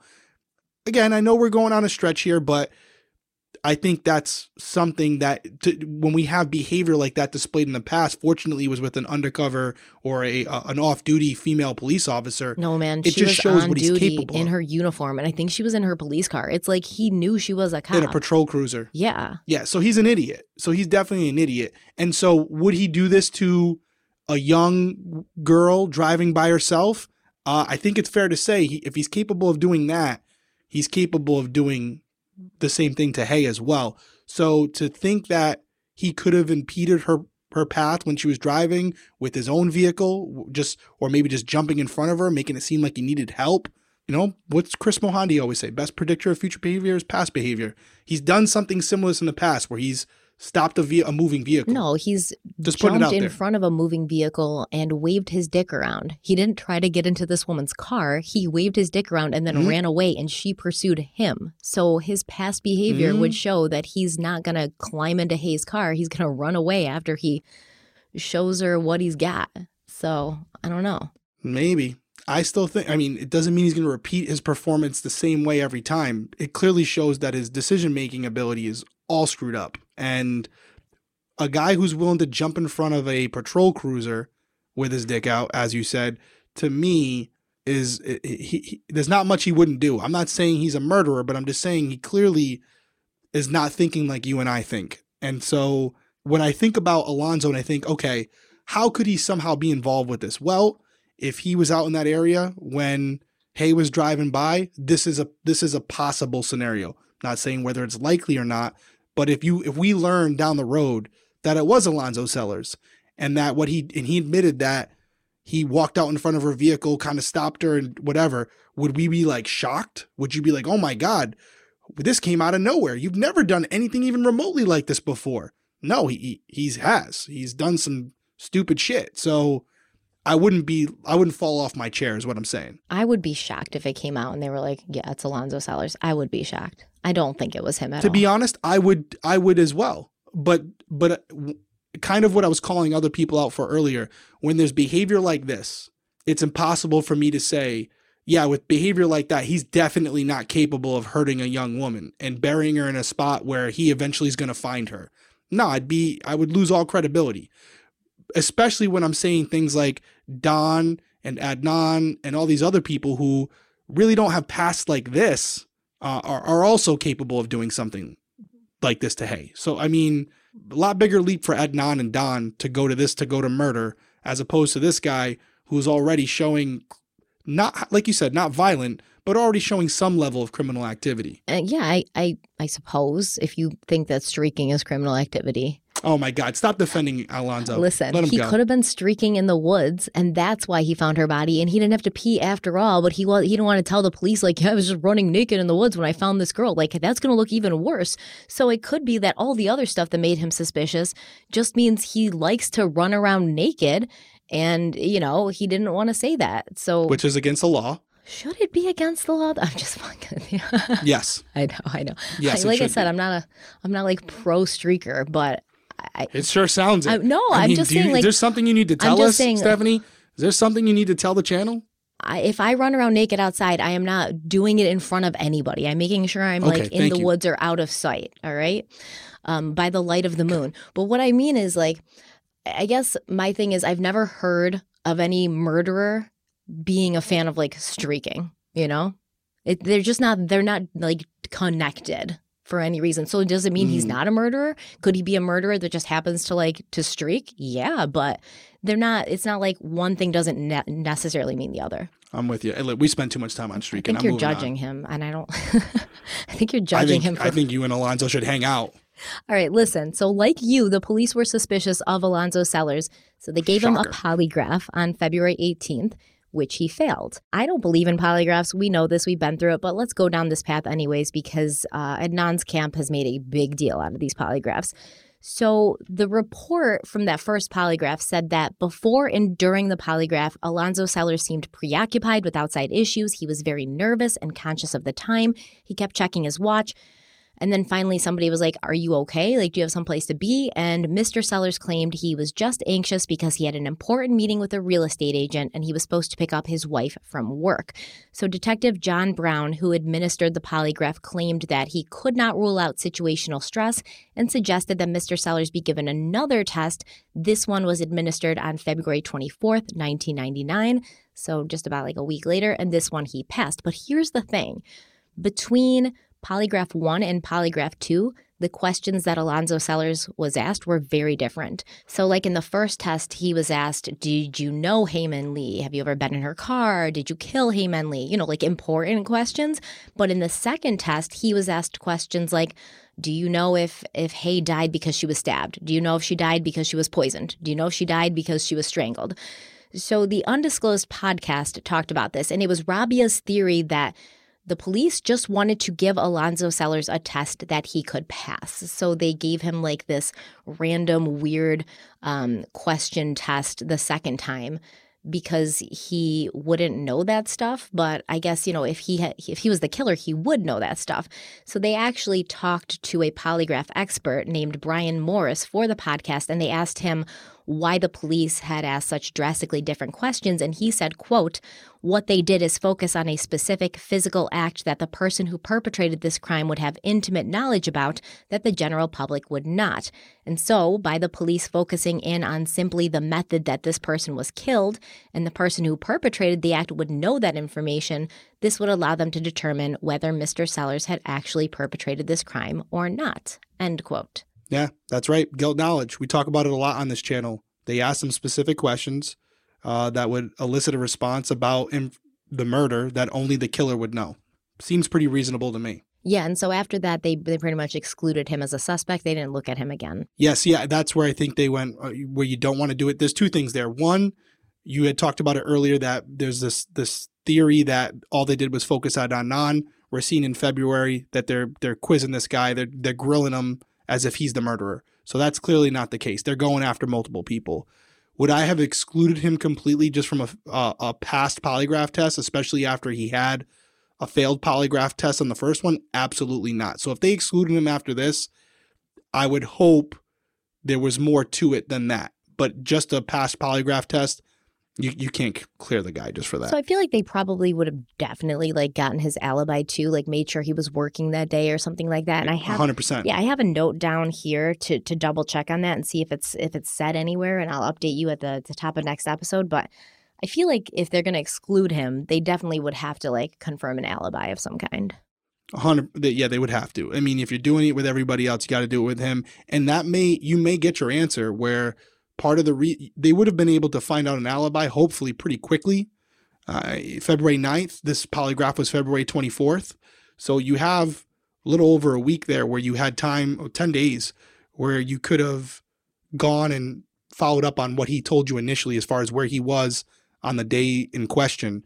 So did they not like the alibi, and that's why they decided to hit him with the polygraph test, because the alibi wasn't lining up?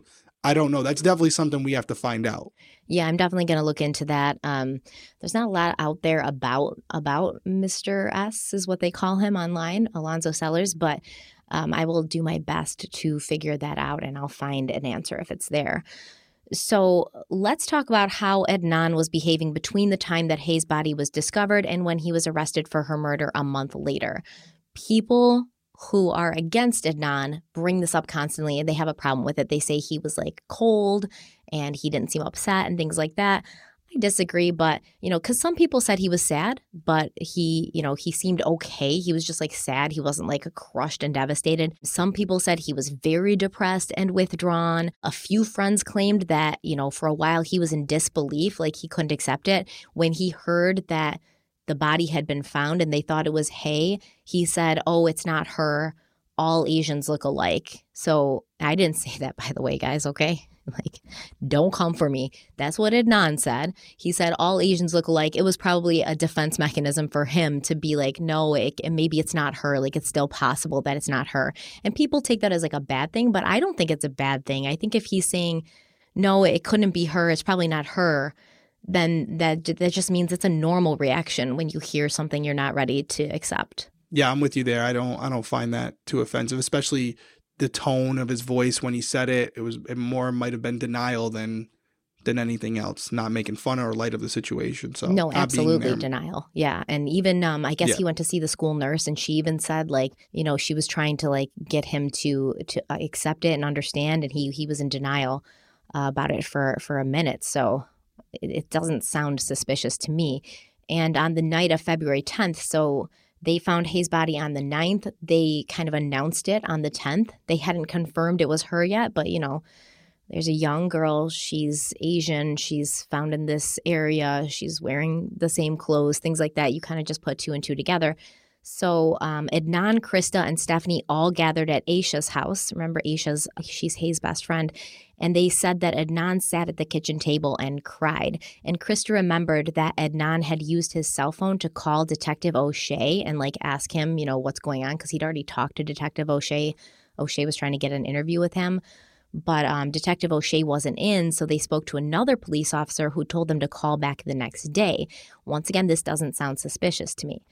Now, the next day at school, several teachers, including Hope Shab, approached Adnan and tried to comfort him, but he seemed like he didn't want to be hugged or touched, and he seemed like out of it. And, some of these teachers mentioned this in a way where it's like, oh, he was really standoffish, like he didn't want to be comforted. And it's like, and, like, I don't want to be touched or hugged when I'm upset sometimes. Like, sometimes I just need to be by myself. And this is a very traumatic thing. Like, he don't know you. You're just a teacher. Why are you trying to hug him? You shouldn't be like just going and hugging him. So once again, this is like a situational thing, person to person. It's very subjective. Some people just don't like to be touched by people that they are not like family to or very close to. Yeah, no, I agree. And depending on what camp you're in, because we're talking about different people, but there's Team Adnan and there's Team Anti-Adnan, where they believe he's definitely the guy. Whatever you think about him is how you're going to take this situation, right?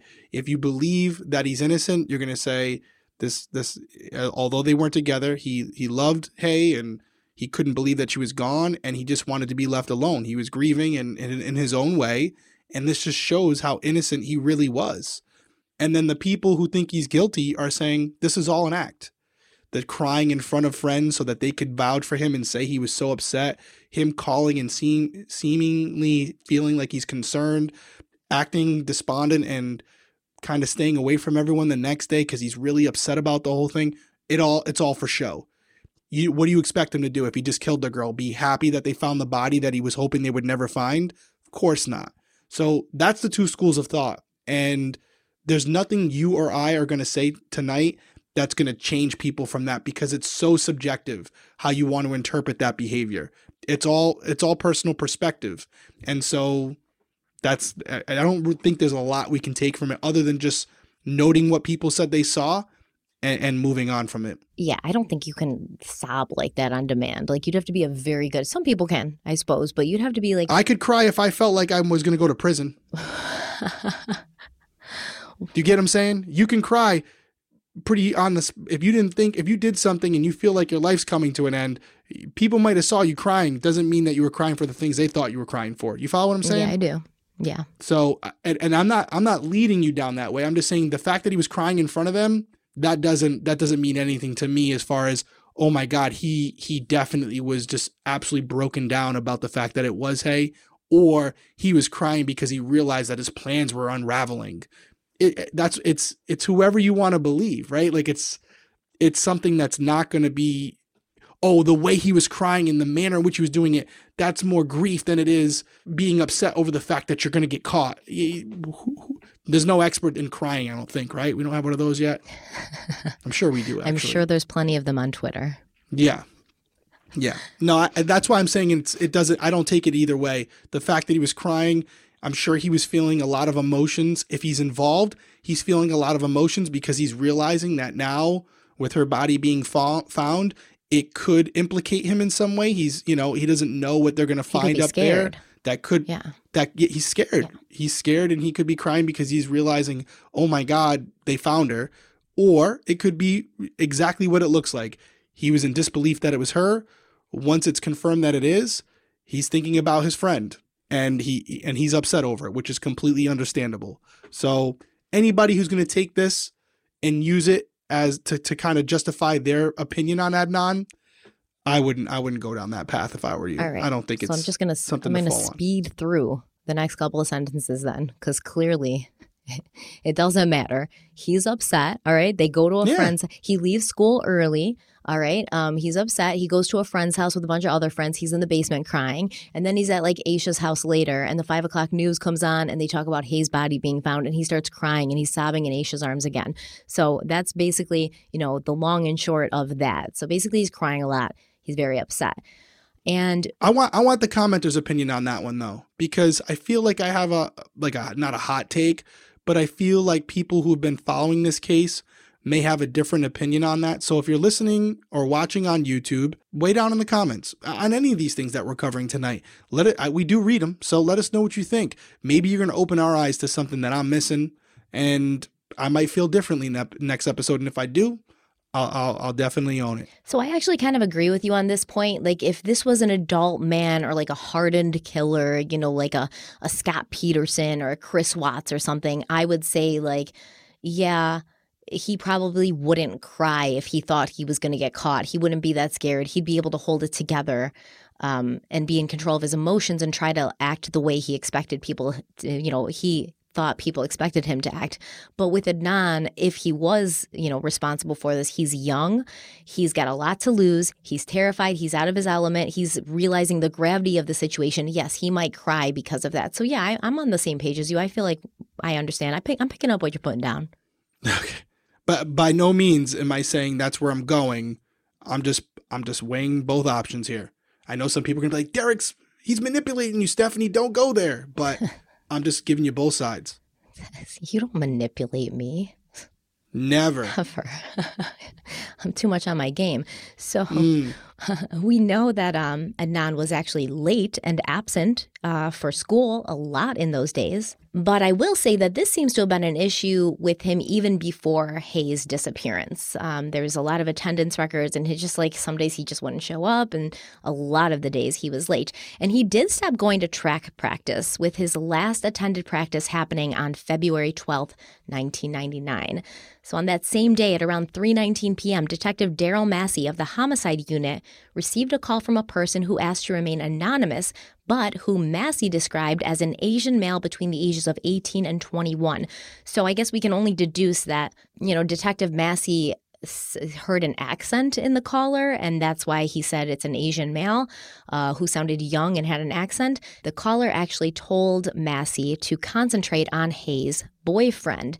And he said Hayes' boyfriend, Adnan. And Massey actually misspells Adnan's name in the police report, but we obviously know who he's talking about at this point. Now, according to this caller, Adnan had taken Hay to Leakin Park many times for sex. And the caller made sure to mention that Hay had broken up with Adnan recently before her disappearance. So the caller hung up and Daryl Massey pressed star 57, but he was informed that the service was unavailable because the caller had not been in the service area. So star 57 is actually known as malicious caller identification. It was introduced in 1992, and basically if a person dials star 57 directly after receiving a malicious or concerning phone call, the metadata of that call would be recorded and immediately sent to the police for them to follow up on. And the fact that Massey was unable to get that information was explained better during the trial. And basically they said if someone's calling from a cell phone or a public telephone, like a payphone, the call would not be able to be traced, only if the call was coming from like a home phone or a business phone. But just a few minutes later at 3:35 p.m., the same person called back with more information for Detective Massey. The caller said that he had just remembered, about a year prior, Adnan had told one of his friends that if he were ever to kill his girlfriend, he would drive her car into a lake, and the name of this friend was Yasser Ali. Now, for the record, Rabia claims that Adnan and Hay had never been to Leakin Park, and in fact, Adnan didn't even know that Leakin Park existed, which, I mean, we've talked about this outside of the podcast, but I personally find it difficult to believe because Woodlawn High School is pretty close to the park. He lived there, he lived in this area for a while.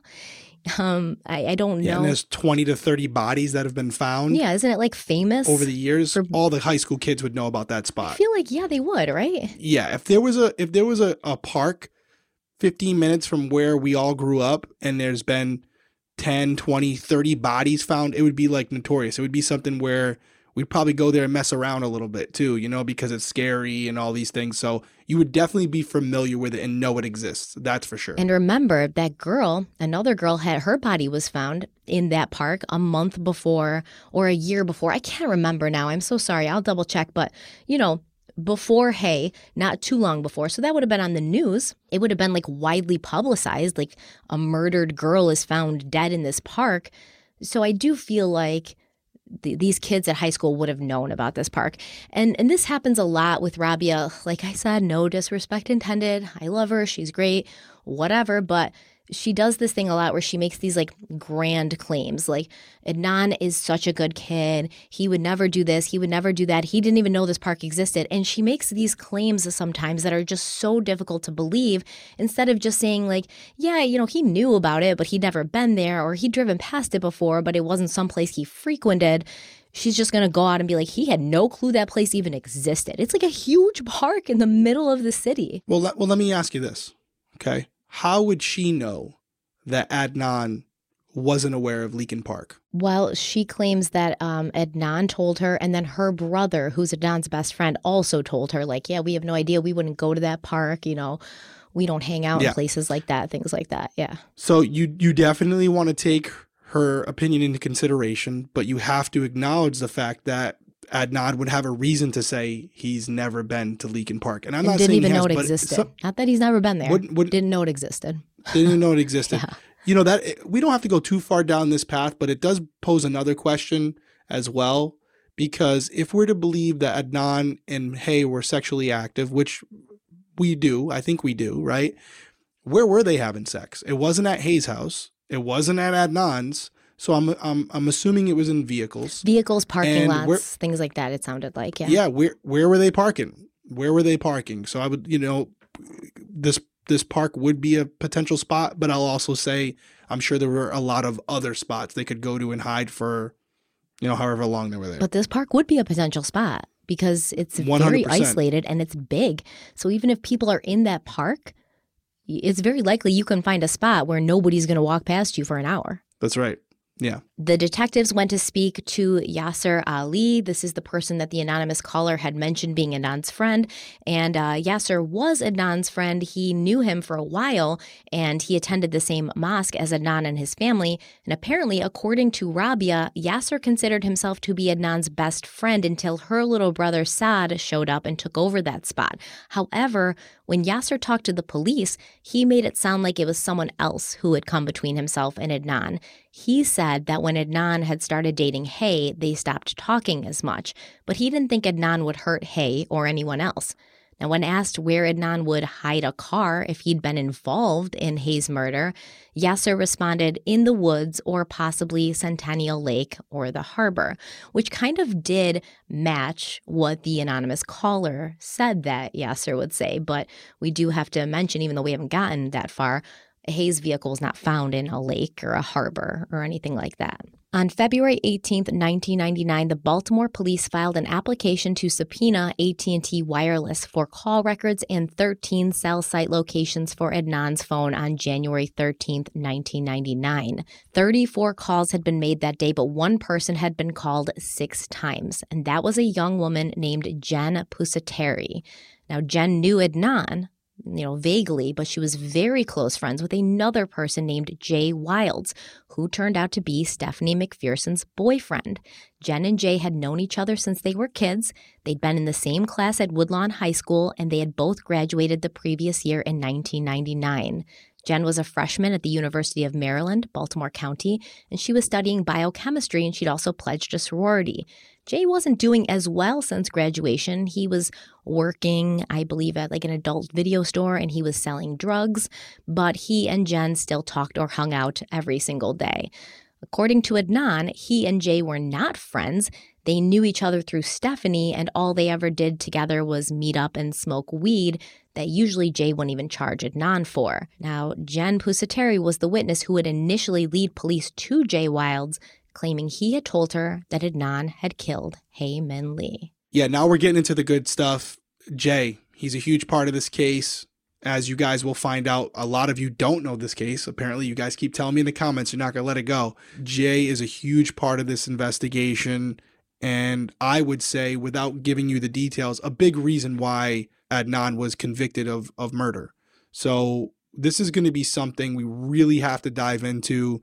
And from just the research I've done, when you look at it, two different sides have two different opinions on Jay, and they're vastly different. So you're going to have to make your own conclusion and decide what you think about Jay and what he has to say. But I'm assuming, just looking at the script you have here, we have a lot to talk about when it comes to Jay Wilds. So listen, next week's going to be a long, detail-packed episode, because we're going to take Jen's statement of what happened that night, and then we're going to take Jay's statements of what happened that night, because he had 3 police interviews, and then he testified at 2 trials, and not once did he tell the same story.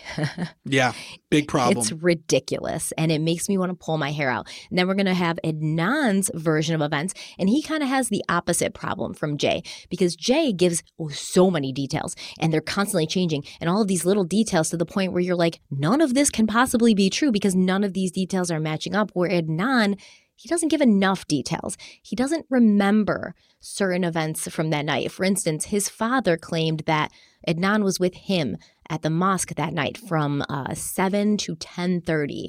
And that doesn't make sense because there's phone calls being made from Adnan's phone around 9 o'clock to his friends that Jay didn't know. So we know that Adnan had his cell phone at this time, but he wouldn't have been at mosque because he wouldn't be able to have his cell phone on. Yeah, wouldn't be on the phone. And making phone calls. So that's not true. Why did his father say that? Well, I think we can put 2 and 2 together. Reasonably deduce why he was giving them that out there, yeah. But we don't know, was he ever there? We're not sure. But he says he doesn't remember. They were like, well, what time did you get to the mosque? And if that's what happened, you're claiming Jay still had your phone when you were at mosque, but how did you get your phone back? And he's like, I can't remember. And that's the big thing with Adnan, where it's not enough details, so you can't pin him down. And with Jay, it's too many details, so you're overwhelmed. And then Jen comes in with her crazy stories that don't match anything. And then the cell phone data comes in with matching nothing, no one's story. And it's just so much. So next week, bring your notebooks, get ready, because we are going to go very in-depth into this timeline, and we're going to go over all the possibilities of what could have happened and where they actually were and what time these things happened.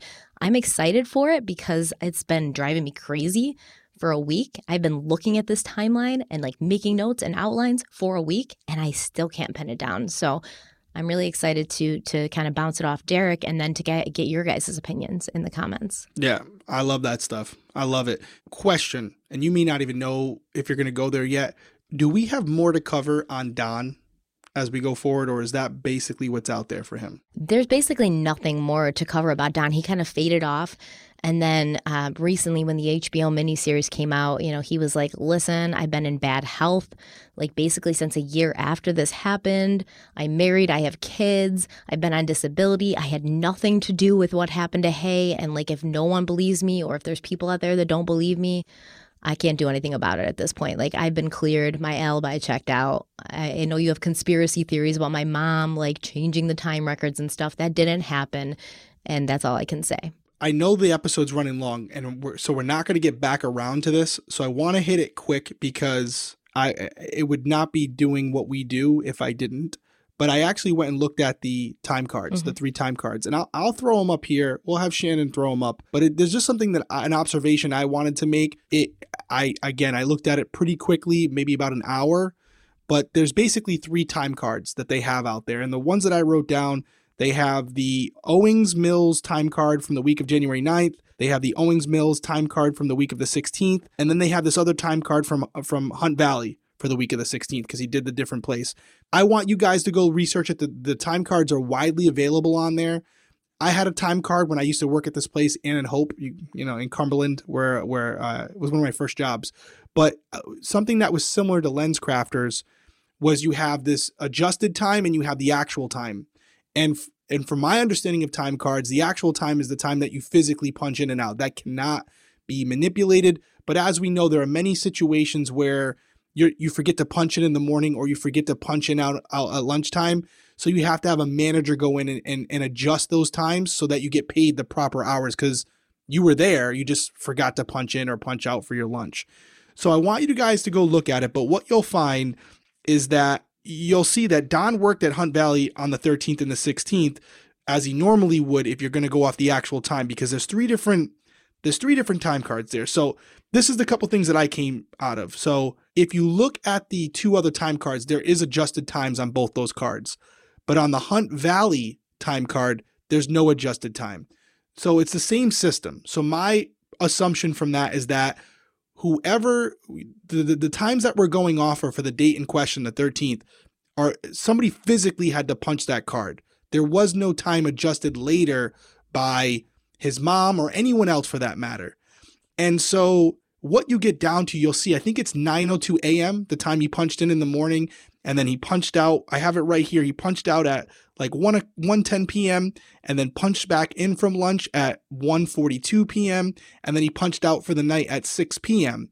So the reason I bring that up, and this may not satisfy a lot of people, for me, we're talking about another person who would have physically had to punch him in and punch him out on that day in question to give him his alibi.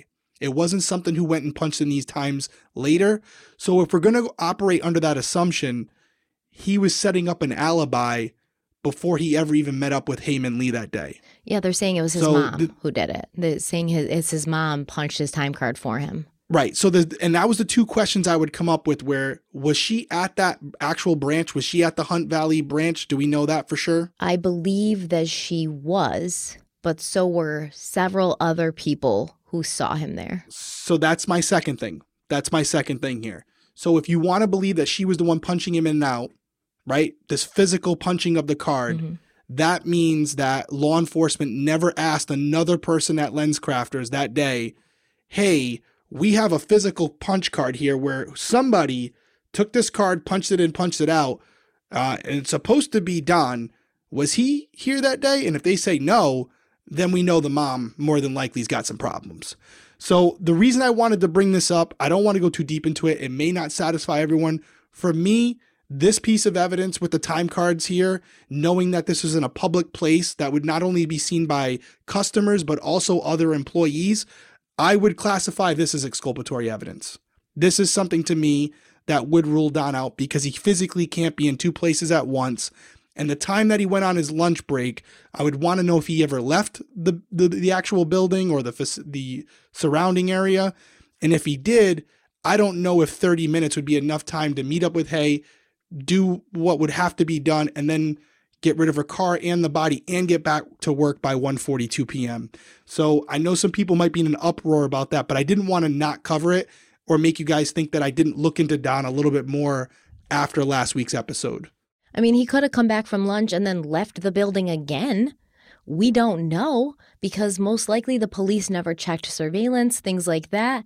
We'll never know, but I feel like I'm going to need more than he may have left work on that day. Yeah, you would need to have an orchestrated. I mean, I guess if there was nobody else working that day, there's so many variables that would have to go into play there, where you'd have this collaborative effort amongst multiple people, not just his mom, that are willing to defend this guy. And what's the motive? What's the motive? Yeah, there's no. They would dime him out in a heartbeat. Yeah. There's absolutely no motive. He's known her a couple weeks. It's not like they're married and, he can't divorce her because he's going to lose custody of kids or he's going to, lose money or something. Like, there's no ties binding them. He could have just, if he didn't want to have anything to do with her, he could have just been like, hey, we're done. That's it. Yeah. There's no motive for him to kill her that I can think of. They weren't even that, close. Like, she was obsessed with him. But I don't see what. I mean, that doesn't mean there wasn't one, but I just don't. Well, I don't think it was that's him. the point, right? Yeah. We don't know what his mindset was. Yeah. That's why I'm really focusing on the time card. And I know we're doing this quickly. I'm not just trying to sneak it in there. I don't know who Don was. I don't know what his mentality was at that point. I don't know if something went awry the day that they could have allegedly met up when she got out of work, and that's why school, and that's why she couldn't give Adnan a ride home. My point is this. Based on what I have, it looks like Don was at LensCrafters from multiple different angles, not just because of the punch card, but because other people would, unless this was the worst police investigation that's ever been done, law enforcement would take that punch card, they would go to LensCrafters, and they would find out who else worked that day, and they would simply ask that person, hey, Stephanie, I see that you worked on the 13th with Don. Was he here? Yeah, he was here the whole day. Okay, thank you. Have a great day. That's the end of it. But I mean, that's the end of it. Even going further, just imagine how much publicity this case has gotten and how it's blown up. Any single person who worked with him that day would be like, oh, January 13th, man, I remember, like, he was supposed to work for somebody else in the lab, but he disappeared for like 3 hours. They'd be going to every tabloid, every newspaper and telling their story as they do. So, it'd be all over the place. Yeah, and I'm not going to give credit to the police investigation because allegedly they never went to the Hunt Valley LensCrafters, but they could have called people from there and yeah. I'm sure they did that at least. Who knows? I would hope so. Yeah. And the reason I say this is because I'm saying this about Don, and I just want to put it out there that just to change roles for a second, if Adnan's track coach and his teammates, or even just Adnan's track coach had a running record where he took attendance every day, and he had noted on that day at 3:53 p.m. Adnan checked in and started his run, whatever, just that handwritten note. And maybe a student or two saying, yeah, he was here, then Adnan would be out of the equation as well. That'd be exculpatory as in nature as well, in my opinion. So it's not like it's just Don. Isn't it weird that hasn't happened, though? But that's the problem here. That's why I'm bringing it up to say, what's the difference? That none of his track teammates have come forward and been like, why are we even talking about this? Adnan was definitely there that day. He was here. I remember, like, we were running together. I remember we had this conversation. I remember it was Ramadan, so he didn't practice. He sat on the sidelines because he was fasting, but he was still there. I remember. Not one person has done that. That's odd to me. Yes. And that's why I just wanted to make that difference there for you guys, where it's not like I'm trying to give Don an alibi. I have 3 time cards that I went and looked up myself. I read them with my own eyes. I can see other time cards have the adjusted time, the actual time. That card in question does not. So it appears that he punched in and punched out as he was supposed to. And I do think a lot of people would make the argument, oh, well, his mom did it for him. She would have to do that in front of other people, and those people would just have to decide to remain quiet or also be involved in some way in the covering of this murder. And I just don't see it. And that's why for me with Don, as convincing as he could have been at first with some of the things that were going on, maybe he paged her and she decided to go meet up with him quick. All that could have been true, but either way, he was at LensCrafters that day. So I don't see him as a viable suspect. And I just didn't want to go they did pull too far down the road. His phone records, right? And as far as I know, he did not page her that day. I'm sure if he had paged her that day, the police would have been like, hey, you paged her like around 2:00, right when she said she couldn't give Adnan a ride home. Like, what's going on? So they got his cell phone records. And another weird thing is, allegedly, Adnan never tried to reach Hay after he knew she was missing. So when the police called him that day and they were like, hey, have you seen her? And he was like, no, she was supposed to give me a ride home, but she didn't. He did not attempt to call her and see where she was or to see if she was okay. I do think that's interesting. Or try to page her. Nothing. That's kind of interesting, right? That is very interesting. One more thing. I didn't know Don had a phone.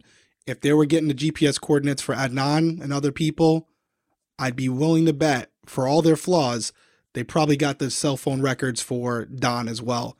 And if I had to guess... So I don't know if he had a cell phone, but I know they checked the phone records for like his home. I caught you there. They checked the phone records for his home because there's multiple people they get subpoenas for their phone records. Okay. They checked the phone records for his home and I believe like the store he was working at that day. So obviously to see like, is he paging her? Because... Yeah. There was one other thing. There was supposedly a different ID employee ID number on the Hunts Valley card. Mm-hmm. I was trying to look into that. I can't explain it. I don't know if it's just... I think it's because he was covering for someone. It might have been. I know there was some... I was seeing on some things that I was reading... That they were trying to like game the system or something? That this number was generated for this reason. And listen, I guess... I mean, if that's what happened here and Don's your guy, it was an elaborate plan that was premeditated and took weeks of figuring out how they were going to do it so that this guy could get away with the perfect murder.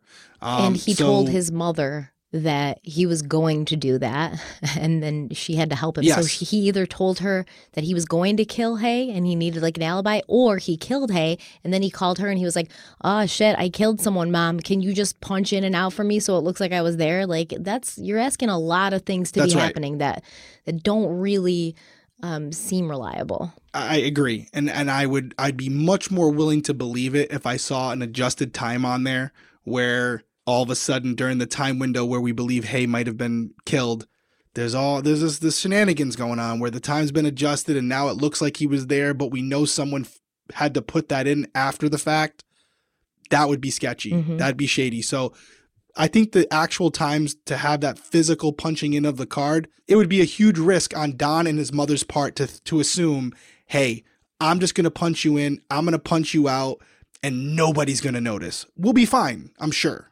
That's a really shitty plan, if that's the plan. And I just wanted to point that out because I didn't know if we were going to go back to him, but I do think some people are still on the Don train. And this probably didn't sway you if you are, but I just wanted to know where I'm coming from and why I'm not sitting here hopping on Don going forward. Well, I mean, even Rabia and Susan from Undisclosed, they say like, no, we don't believe that Don was involved in Hay's murder. Oh, okay, good. There was no evidence that he was. They talk about him to show like how bad the police investigation was, that they didn't even bother going to that store to like verify the alibi person, things like that. But they basically say like, no, we don't believe that he is, and there's nothing that says he is. And I think they literally say, I'm looking at this blog right now, Don was not involved in Hay's murder, although there was evidence that at the time of this original investigation should have caused the police to take a special interest in Don. So things like that, they're saying they should have looked at Don closer. But, yeah, I agree with everything they're saying there. Yeah. Don't disagree. But I'm glad we got some common ground because I don't know where we're going to end up on this. We still got a lot more to go. But as you and I'm learning this firsthand. So I'm not being manipulated by previous episodes of podcasts that I watched or being influenced by them. So the fact that I'm listening to you and also doing my own research and coming to similar conclusions as Rabia and some others, that's a good sign. That's common ground. Those are things we can agree on. We might differ down the road, but at least as a community, that is something where we can all kind of be. And I know she's a lawyer, correct? Rabia is a lawyer. Rabia is a lawyer, and so is Susan. So they're all lawyers. There's three people on the podcast. Yeah, they deal with this stuff, and they're using their brains, and they're using what their profession is, and they're saying, hey, listen, Although we think it should have been looked into deeper, we also agree that this is the fact that they're willing to say that in a blog or on their show. They're looking at it as exculpatory evidence. So now you have lawyers and a former detective. We're all saying the same thing. All different backgrounds. I've never spoken to them. So I think that's a good thing that we're here finishing up part 3. And we all kind of agree that Don, although maybe should have been checked out a little bit deeper, he's not the guy. He's not the guy for this. I agree. Yeah, I agree. Any final words? I know I just totally did not tell you I was going to do that. Just added another 20 minutes to the episode. But I want to, if you were going to talk about him again, I was going to save it. But now when we're getting so deep into Jay, I didn't want to cut in with Jay because I thought that would be super confusing. Yeah, because in my opinion, Jay's a much better suspect than Don all day. I agree. Like 1,000,000%. And, next week's episode is going to be just as long as this week's, if not longer. So y'all get prepared for that. Make sure you got a snack or good coffee or something when you listen or watch, because it's going to be long and we're going to be talking about a lot of stuff, and it's going to be good, I think. Way down below, we appreciate you guys sticking with us. If you made it through the whole episode, what could we have them do? I've done this before. If they made it through this whole episode, what emoji, what can they put down in the comments so we know they made it to the end? Give me something. Yeah, but then people will just put the emoji and then other people will figure it out. What about a banana for Alonzo Sellers? What is up with you and fruit? Pineapple, banana. You're going to get these people talking again. But banana it is. For Alonzo. All right, so banana it is. We'll end it on the banana note. Stephanie, continuing with the fruit theme here on Crime Weekly. We appreciate you, Stephanie. Get your vitamins. What? Fruits have vitamins. Get your vitamins. Oh my God. You're so off tonight. You're so off your cake. We appreciate you guys sticking it out to the end. Make sure you weigh down in the comments below. Make sure you're liking, subscribing, commenting. It means a lot to the channel, helps us grow. We will see you guys next week. Stay safe out there. Bye.